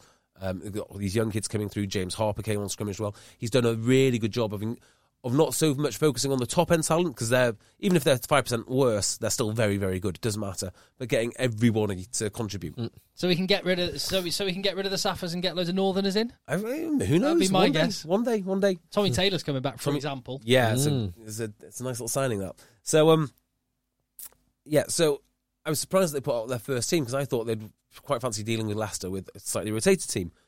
I actually think, in reality, looking at it again, is they needed those points, because next up it's Bristol, it's Exeter, it's Quins, and then one other. And you can see there's potential there to lose a few games. And because of that win, they briefly leapfrogged Exeter, so they were sitting in second place as Exeter played. Yeah. And when Exeter went 10 points down against Worcester, Sale were looking pretty for second place. Yes. Which, if you're second or third place, it doesn't really matter, because you've still got to beat the best two teams in the league. Yeah. You've still got to beat Exeter, and you're going to have to beat Bristol. Yeah. So that's exactly what they're up to. The fact that they didn't kill off Leicester much earlier is a little bit of lack of them being clinical, but huge credit to Leicester. I mean, I do honestly think they're a really good, and they're so well drilled and so difficult to break down. Even when this is a total B team. Yeah, this is totally. Well, I was going to say other than Ben Young's, but maybe yes, including Ben Young's B team. Yeah, they just know what they're doing, and they're going to strengthen in summer. Nothing's been announced yet, but I think they're going to bring in a few good players, to put it mildly. They've got the money to do so. They've got the cap room to do so. Yeah. They've got systems and the processes ready to go. They're in a bloody good position. So yeah, it was a handy win. It could have been better for Sale. Other games, Bath. Yeah, got 15 points up. Obviously. Standard. Yeah. This is becoming. I mean, people are making a lot of money off this. Did you put a bet on? Yeah. How much did you put on? £8. Only £8. Yeah. Because I would have. So I would have given you 10-1 on that. Even at 15-0 down, Bristol are going to win that game. Yeah. So you want to put on a lot of money to make some money. Just on this one, I've suddenly just looked and gone. Just because Bath are now looking down the table and are in a fight to keep one of those top 8 spots. The fact that the Champions Cup got moved to 8 points, actually 8th place, down to 8th place, that's probably a bigger part of the reason why teams like Gloucester and Newcastle, people are going, oh, ring fencing, oh, look, Gloucester and Newcastle. It's actually because they've now got a carrot to... A different carrot. A carrot to look up the table. Because everyone other than Worcester can still get... Yeah, 100%. Top 8. So the second that the Champions Cup was changed to the top 8, that would have been the easiest team talk for George Skivington and Dean Richards to go, right, come on, boys, 5 games. We can be at the top table. Let's do this. So anyway. Genuine question now. With Bath losing however many that have lost, 10 games in the season. Yeah. How long can this continue? How long can this... Context is massive in this one. Look, right, so as we've said, how many... I'm not trying to say Bath aren't playing poorly, aren't playing below where the talent should be, etc., etc., etc. The massive caveat there is Northampton got absolutely panned when their fly-half goes off. Bath have been playing with a kid at fly-half for a while. Add to that what we've said so many times, so I'm not going to go into it in great depth. The context in this whole season, you can't look back and go, 8 wins and 10 losses. Well, look at the players in their squad. Many of which weren't available to them for the majority of those 18 games. But the best players are available to them. No, they're not. No, I say their best Taulupe players. Faletau. Not their best player in a Bath shirt. Oh, I mean, the way come on. I thought Miles Reid this game was very, very good. Miles Reid was good. He's playing better than their big names. Just because Miles Reid has a good game. You don't go, season. Well, Taulupe Faletau's not their best back row player. Yes, he is. Taulupe Faletau and Sam Underhill. I think people who've done really well for them this year, because they've been playing. People have done really well this year, or the lads which they've had to rely on. When they rotate the team heavily, they tend to do even worse. This is their problem. You say that they're not available. Don't bloody pay them then. Yeah, don't bring them into the team. This is the problem. And this is the problem that we've discussed for many times. 10 out of the last 18 weeks. Yeah, and I hate that. Just to they are rubbish. Just to make the point again, I absolutely hate the fact that it is not in any club's interest to have an England international in their ranks, except for if they've managed to assemble a squad that can get them to the playoffs, and then it's useful. On average, it's a net negative because it takes up a disproportionately large amount of cap space, and it hampers your ability to achieve through the season. Bath have been uniquely, over and above pretty much any other team in the league, have been uniquely hampered. Maybe Exeter are the only other side that was close. They've been uniquely stupid. That's what they've been. So, they knew that Taulupe Faletau was an international. That was no secret. I know. They already knew they had. But that does affect this season. This season is unique, and this is what I'm saying. This season, where there are no break weeks, and the league runs through the Autumn Nations Cup, the league runs through the Six Nations, where there's no the Anglo Welsh Cup, the Premiership Cup. There's no Premiership Cup. There's no break weeks. It's a disproportionate. It's intensified what was already an issue. So you can say it's stupid, but Bath ridiculous. Bath kept Taulupe Faletau on the basis of a normal season where he would miss 6 Premiership games, 7 Premiership games, not 11 or 12 Premiership games. And when you add that to all the players they have, it magnifies the issue. So just saying Bath are stupid to have kept them. Next season it'll be different again. Should they have ditched Anthony Watson because this year is tough when they'll still have him next year? Should they have ditched Anthony Watson? Yes, they should. Okay. Because they've got so much money. I'm not sure Bath fans would agree with you that they should have. I wouldn't worry. They should have ditched Faletau, Underhill, Watson, I wouldn't worry. and all those players for this year. I wouldn't worry about ditching Anthony Watson because I think if this continues, he's not going to want to waste his career there. He will not want to waste his career under Stuart Hooper doing what he's doing. There is very little, from what I can see, there's very little shape, there's very little structure. They work hard, the players don't mind colliding.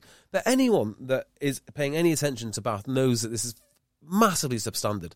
And the fact that they go up every game tells you a lot about the endeavour, and they can make opportunities and they can play. And then they fall to pieces. And I don't think that there's enough accountability within the squad because I don't think Stuart Hooper holds them accountable. I think they're so busy talking inwardly with this robotic style. I'll give you the example when Josh McNally was saying that we were coaching. The senior players were too busy coaching their way through. They are so uniformed. I don't think anyone is actually challenging them to say that this is not good enough. They need a complete change of mindset. So there were two teams in this game. We've spoken about Bath, and most of it has been the same as what we've spoken about for most of the preceding 18 weeks. I love you, Phil. But Bristol played a game as well in this. And Bristol were awesome. They were absolutely brilliant. Awesome. I say they were awesome. They struggled in the first half. The errors that forced those two first Bath tries, and Bristol turned it around in the second half. Bristol's second half performance was awesome. It was outstanding. And the thing about Bristol is, you look at them and you never lost the faith that they know exactly what they're doing. 100%. And we've seen that before, time and time again. You're just like, they're still doing things. They still trust themselves. They still trust their mates. Yeah. Bath, on the other hand, is complete and utter panic. And that is the difference in coaching. That is the difference. And I said it before, but when Bath went up, 15 points to 0 up, and you just knew that Bristol were going to win that. I had no doubt in my mind. And not only did Bristol win, but Bristol... They scored 28 unanswered points after going 15-0 down. They are ridiculous. They've scored over 90 points against Bath this season. It's a record win at the Rec. I love the way they did it as well. The Max Malling was his first try. Oh, just the break off a scrum in the 22, which was just off a scrum blindside. Piatal's simple thing: run hard. At a gap, attract two defenders, give the ball, try. And it was so simple. It was so simple, but because Piatal you're in for the pass, but then Piatal and Randrander are running very hard underlines, fixing defenders with perfect passing. It's so simple. It looks so simple, but it's so difficult to execute that skill at that speed to score that try.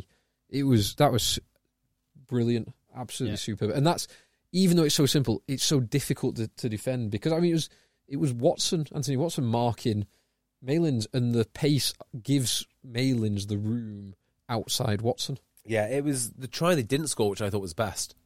Which one was that? When Moynihan knocks it on. Oh, yeah. That was just superb. Yeah. Offload, then crossfield kick. And and it gets brought back for the... Yeah. Yeah, that was the Nathan Hughes one, wasn't it? Yeah, Bristol. I wonder if they'll transition from being super flashy into something a little bit more concrete, because when it comes up, I guess they're going to have Exeter in the final, and that's going to be their test. I think at the moment they're capable of beating anyone in the style that they do. Behind the scrum, I think absolutely not. They won't, and it's just that the front five they need to match up. Did either of you notice? Which is something I do. I never noticed it, and now I always notice it when it's happening, which is on a couple of the dominant scrums for Bristol. Luatua was binding on the loose head. Binding as in I didn't notice that. Luatua had shifted up. So the 4-man front row trick. Yeah, exactly. Exactly. Yeah. There was two where it was like so noticeable. In fact, when the scrum kind of half collapsed, I was certain Luatua was playing prop because of the position that he was in. I did not notice the bathroom that. rope. Peter O'Mahony does it superbly well. Peter O'Mahony's ace at it. But it's just that's like a street smart. If you can get away with it, if you can do it, you do it. Well, talking about the street smart, Pat Lam is satisfied. He's got clarity on the whole latching situation, and you are allowed to tackle the latcher on a player that's picking and going. I mean, that sounds like a unsatisfactory solution. Well, no, because it's what happened. Sorry, just stop. Where is this? So when a player you do a pick and go from a ruck, and you have the support player who just binds onto pre-bound or you're not allowed to pre-bind, but as soon as they pick it up, you can bind on, and you can sort of like how many tries would Sam Simmons have scored had Dave Ewers not been there to walk him over the line? Of Dave Ewers. By pre-bound, I mean before contact. Yeah, before contact or at the point of contact. You or can whatever. really throw someone over a line. Like if I'm looking at a ball, I'm thinking, am I going to pick that up? No, I'm not. Come here. You can get someone else. I think part of it is. I think part of it is the player physically helps them over the line, and part of it just makes it more awkward to tackle. Well, because they're low. I think it depends. The Premiership do it different to level 8. You wouldn't be surprised by that. The Premiership, I mean, what they do is a nightmare because you have the guy on the outside, then you have the guy on the inside. So you've got a 3-man wedge, and like when they execute it properly, I'm amazed anyone stops it. I really am. Well, you can't wrap the ball carrier in a tackle. At level 7, it stops by 3 men diving at 3 men's knees. That's the only way you can kind of stop it. Generally speaking, right? I'd say anything below level 4, 2 men is enough. Like 2 men, you can pretty much get over the game line. And the reason being is the ball carrier's shoulder height. The supporting guy is not necessarily there to push. He's there to hold him up. Because you're going so low, you've just got this guy and you're holding him up. Right, the initial contact, and then you can pump the legs. And then you throw him over. So the latching, it happened in a Bristol game a couple of weeks ago where I think Bristol were penalised towards the end of the game. It might have caused a try. I can't remember. Anyway, Pat Lam wasn't happy because what the Bristol player had done was tackle the latcher. Because the guy picked it up, they were both running together, and they got penalised for hitting the supporting player. Yeah, and the Bristol players were going, but that's part of it. That's fine. Anyway, he got clarification, and yes, you're allowed to tackle the latcher, and he's happy now. So fine. Although some people are saying it's going to could cause more concussions. Dean Richards' view on that is because he was asked about it as well after the game, and he said, well, you only have a pick and go at low speed. Generally, you don't get many concussions in that area. It's more at the high speed area, which I think the stats do back that up. Yeah, I would tend to agree with that. Just because if from one step that you can get from the base of ruck, you cannot be travelling as fast as through an outside tunnel. It's not the concussion which would worry me about that. It's the neck injuries. Because you are going head to head and you're going lower. It's more the awkward neck positionings, I think.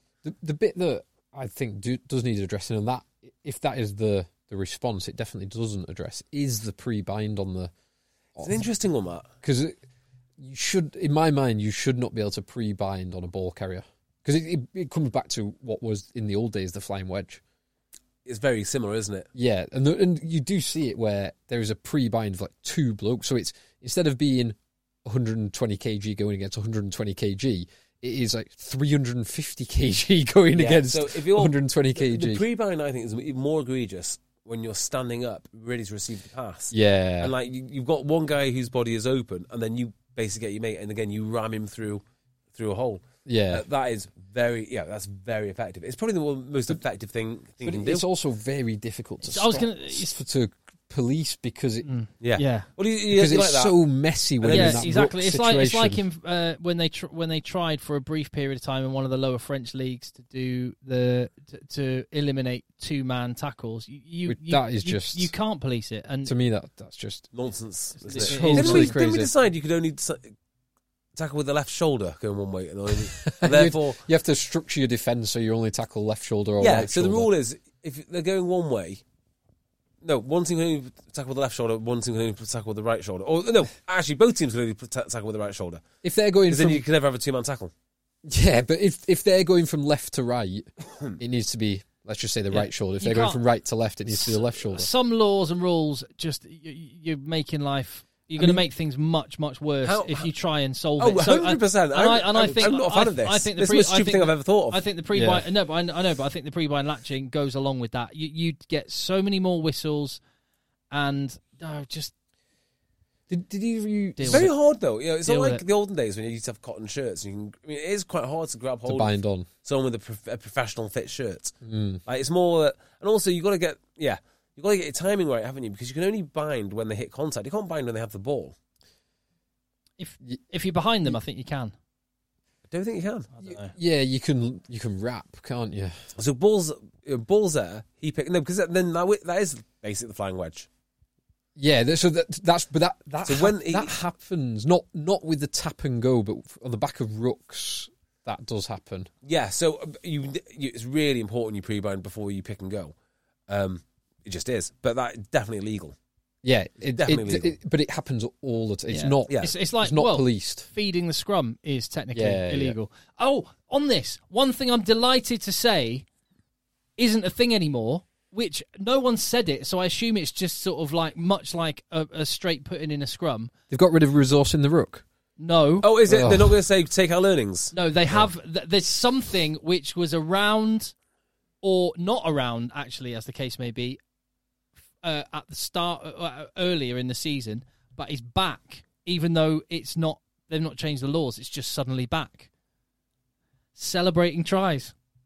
Oh. I noticed it this weekend. The players are all hugging. They're all high fiving. None of this air high tens rubbish, which is just ludicrous. Performative. So the performative department of Premiership Rugby have shut their mouths for a little bit. That particular performative element, which again, I never moaned about or said anything about because, as we talked about before, you pick your battles. But now that I've noticed that it's gone, I can say it was ridiculous. Has it gone, or have they just forgot about it? They've either forgotten about it or no one's enforcing it when they do it. So let the boys play. Yeah. So are they still having sandwiches in little bags? So like on two buses. So the COVID restrictions, like non-playing players couldn't watch, but the players were there. So that seems to have gone by the wayside. That seems crazy. Yeah, there's two coaches was one of the things.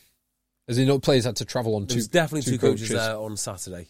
Yeah, there's definitely two coaches, and yeah, there's like weird little food rules like they had to go straight away. But there did seem to be a slight relaxing of regulations. I don't know. Maybe they've not announced it. I've not seen anything on roadmap to recovery. Yeah, I've not seen anything on the press on the press releases. So nothing in written down has changed, but it was lovely to see players enjoying a try, especially like when it's a match-winning one, like Marcus Smith or stuff like that. He's like much. We talked about emotion a lot early in the podcast. I just want to see them enjoy it. Yeah, absolutely. Rather than have to go. Oh, can I get ask away from me? A question. Which was your favourite COVID breach for the Lion selection videos? I love the teleporting Alan Wynne-Jones. Oh, really? Yes. Not the my favourite one for the wrong reasons was the Chris Boyd announcement to the Northampton squad.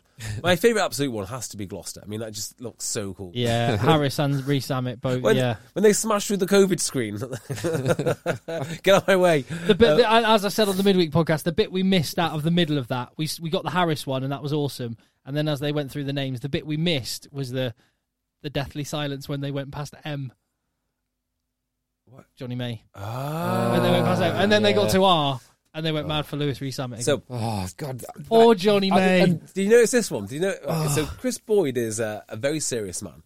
He's not a funny guy, is he? I mean, he might be humorous. He's very dry humoured. He is funny. Maybe he is funny. Maybe this was a gag. I couldn't know if it's a gag. If it's a gag, it's bloody brilliant.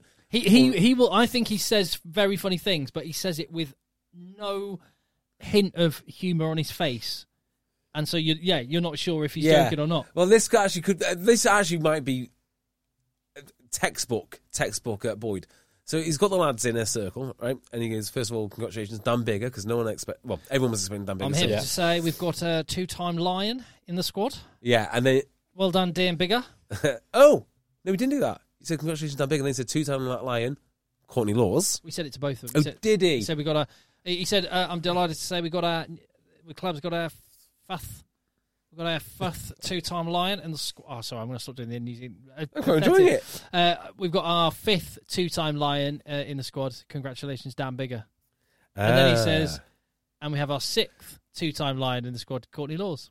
Right. Awesome. And then what do you do? And then he stood there silently. And he'll say yes. And they were waiting for it. He went, no, that's it.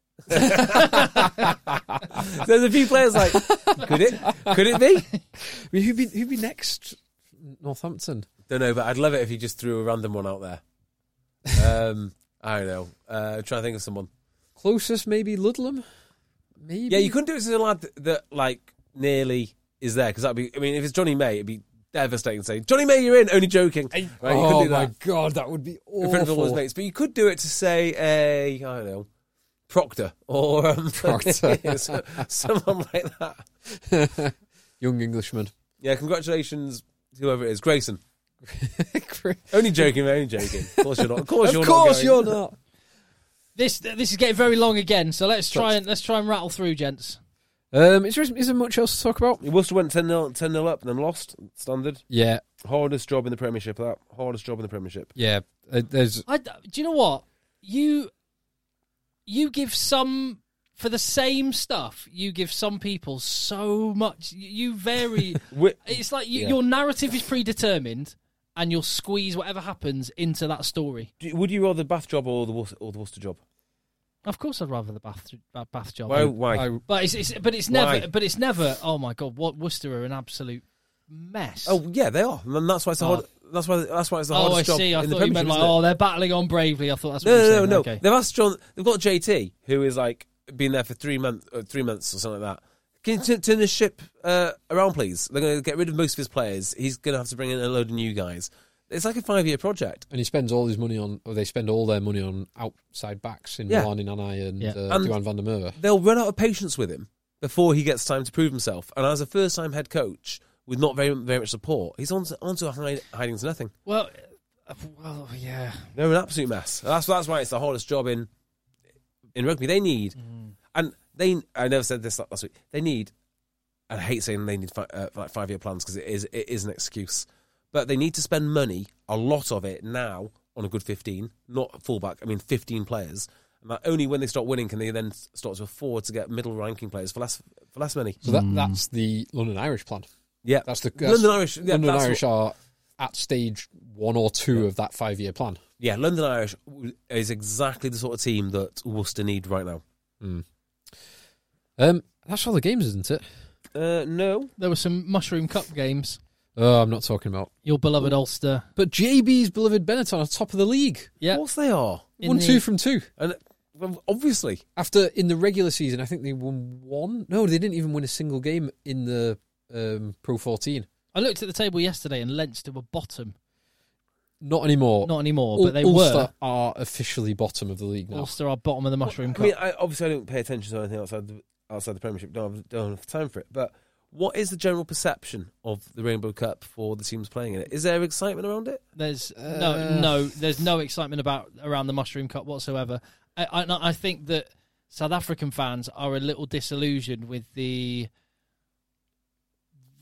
lack of interest and the mickey taking that's going on, even in the countries in the UK and Ireland that are involved in it. So sad because the fans aren't into it.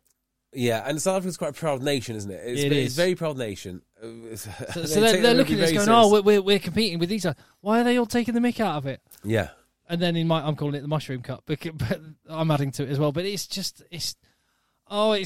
the most Pro 14-y thing that the Pro 14 has ever done. It's so painful to watch. Cut a season short. I know they can't see into the future. I don't have a crystal ball, so I'm not knocking it. But it's so farcical. They've cut a season short to then play more games against the same teams. Who'd have thought that a season called the Pro 14 with only 12 teams in it could be surpassed in its ludicrousness? That's a good question. Do you think there should be a committee somewhere which bans it from using the word pro until they act like pros? Until they get their act together. Yeah, like the 14. 14 including some professional teams. But yeah, now there's 12 plus 4 now, so there's 16. The AM 14. Yeah. Something like that. Do you know what the shame is of Pro 14, actually?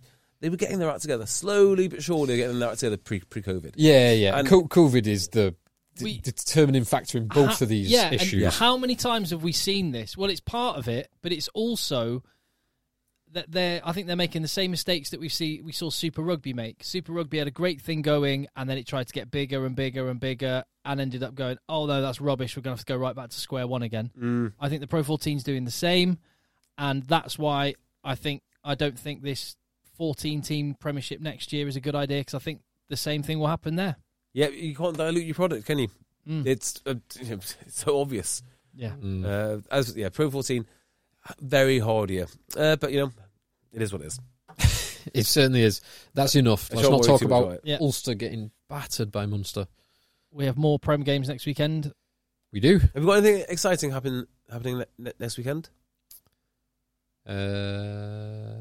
Good. Sounds like a hint. What changes next weekend?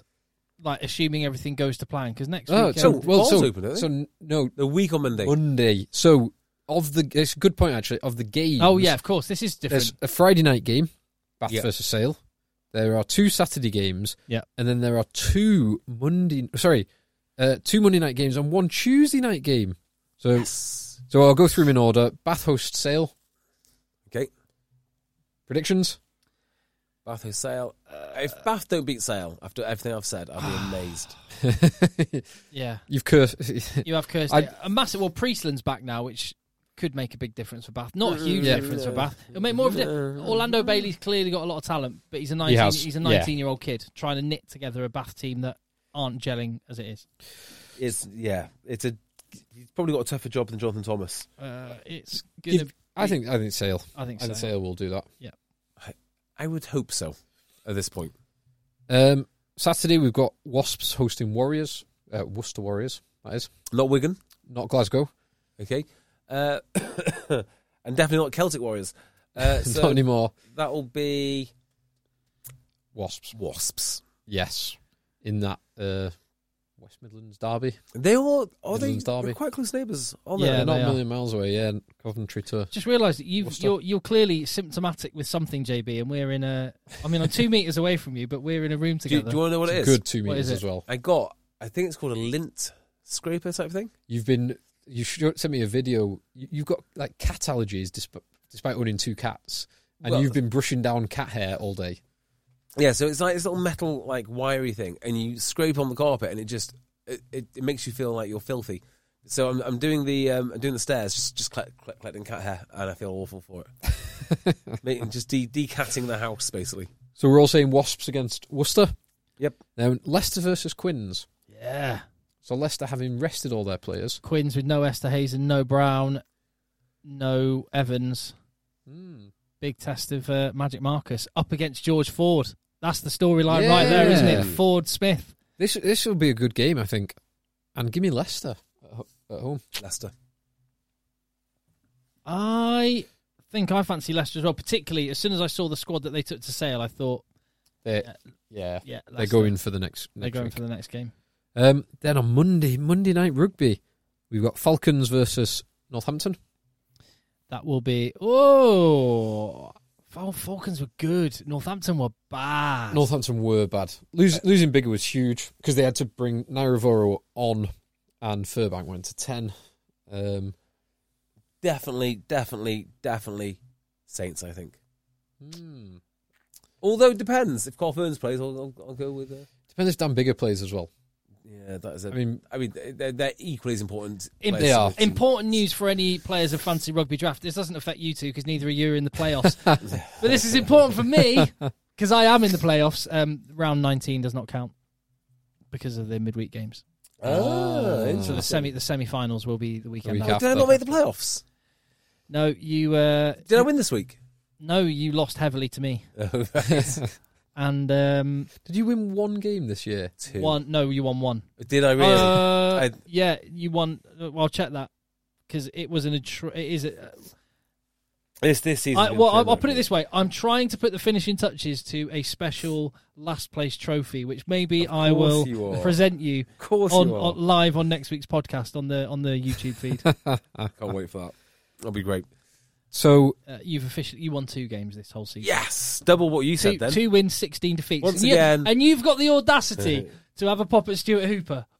I think, honestly, if you put me in charge of Bath, I could lose 10 games. I'm pretty sure I could do that. Give me Northampton Saints. I think Northampton will have the bounce back, either with Bigger or Grayson or someone else. I suspect you're right there. I'm going to say that. This is not an easy place to go, but yes, Northampton. No.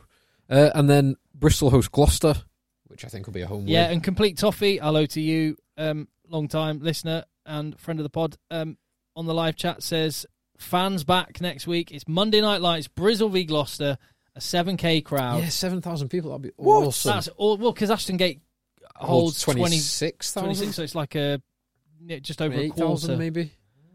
So that's great.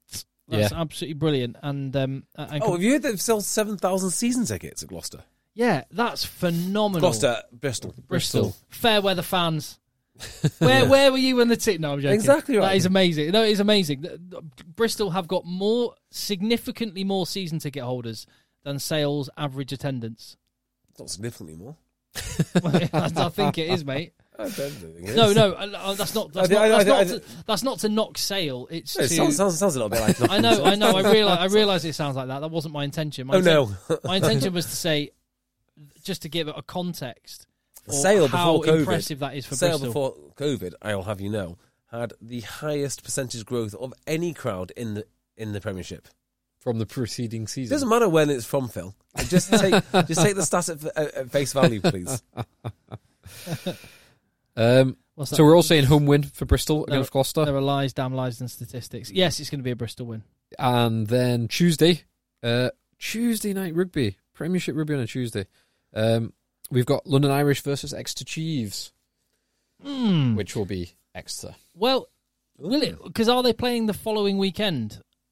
Because then they might be on a short turnaround. Exeter might go, do you know what? We'll send a B team to London Irish, and we'll have our first team for the home match. No, home game will be against Newcastle. Okay, so it does. Yeah, I think they will play a stronger team against Newcastle, but I think a 1A and 1B team can win both of those games for Exeter. We didn't really talk about them on this podcast, but they were impressive again. After I saw the score, someone messaged me and just sent me a screenshot of the Worcester score, which was 12-0 or something. 10-0. It was 10-0.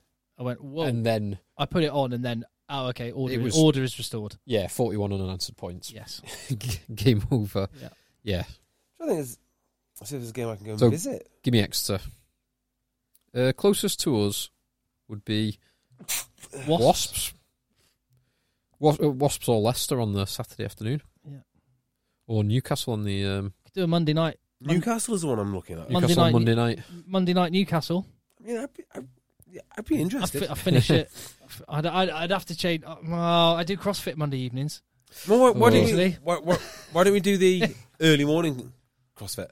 And not only can we travel to Newcastle, we can talk about the CrossFit on the way there. 2 hours locked in a car talking about CrossFit. What is it? Oh, you're lucky. It'll be 2 hours on a train. It'll be. Oh no, actually, it's quicker to drive to Newcastle, isn't it? Yeah, you have to go across the train. Is an absolute disaster. Yeah, Leeds and up, or up to I don't know. I wouldn't mind going to Newcastle. I'd like to go to Newcastle. Yeah, but then you finish at 10, and then you won't get back home till 1 a.m. And then you got to get 5 hours till CrossFit. Yeah, that's true. Why don't we just drive straight to the car park? Come out there. Do burpees while we're waiting. Yeah. I'd be keen for that. That's all the games. Oh, is that it? Yeah. Unless you want to run through the Rainbow Cup games. No, they're good. Is there any good Mushroom Cup matches? What do they call it? The Glasgow, Edinburgh. It's all the derbies. Okay. That means Ulster lose again against Leinster. More derbies. 3 losses. Wow. Dragons, Ospreys, Edinburgh, Glasgow. JB, your beloved Benetton could finish top of the table. Well, is that because we're just playing Zebra every weekend? You played Glasgow once and then 2 games against Zebra. Madness. You're going to finish top. Well done. Well deserved, lads. And then it's a straight playoff between... I think it's just is it a straight playoff? Who knows? I'll tell you what, quick message to people watching the live feed. Thank you for anyone that's stuck with us. I'm sure well done. Yeah, really well done. I'm clearly, there's a void in your life that needs filling. I'm sure you can do better than this, but thank you very much for watching. Hit that little like button before we go, because it just helps the algorithm and it helps people find us and all that. I don't really know like why or how. Yeah, I don't know why. James, oh, yeah. James Abraham said it is important, so it's important to me. You know, it's important so then.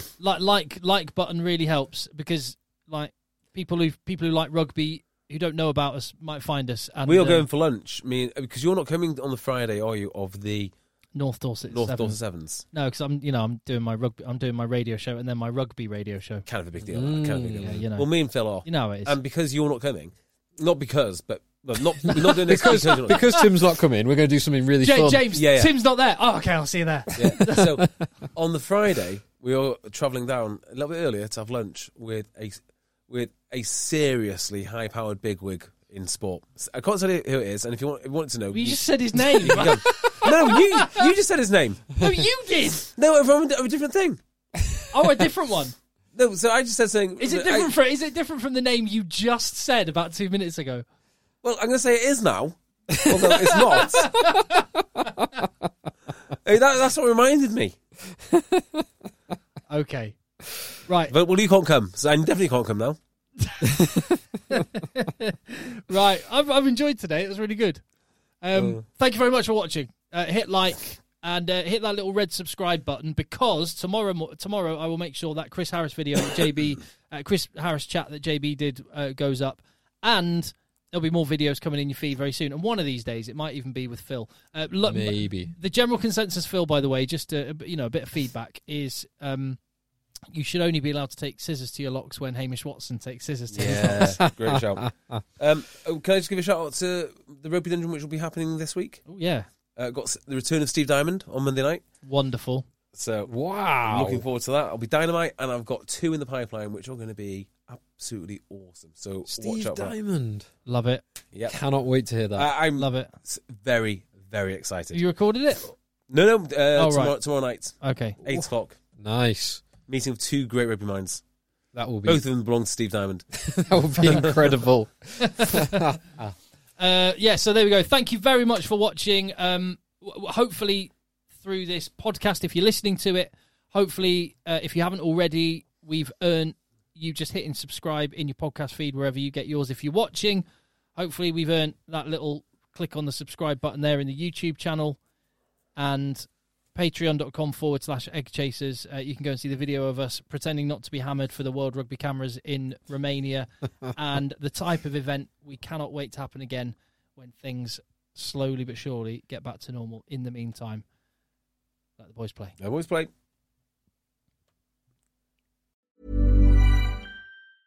Mom deserves the best, and there's no better place to shop for Mother's Day than Whole Foods Market. They're your destination for unbeatable savings, from premium gifts to show-stopping flowers and irresistible desserts. Start by saving 33% with Prime on all body care and candles. Then get a 15-stem bunch of tulips for just $9.99 each with Prime. Round out Mom's menu with festive rosé, irresistible berry chantilly cake, and more special treats. Come celebrate Mother's Day at Whole Foods Market. Planning for your next trip?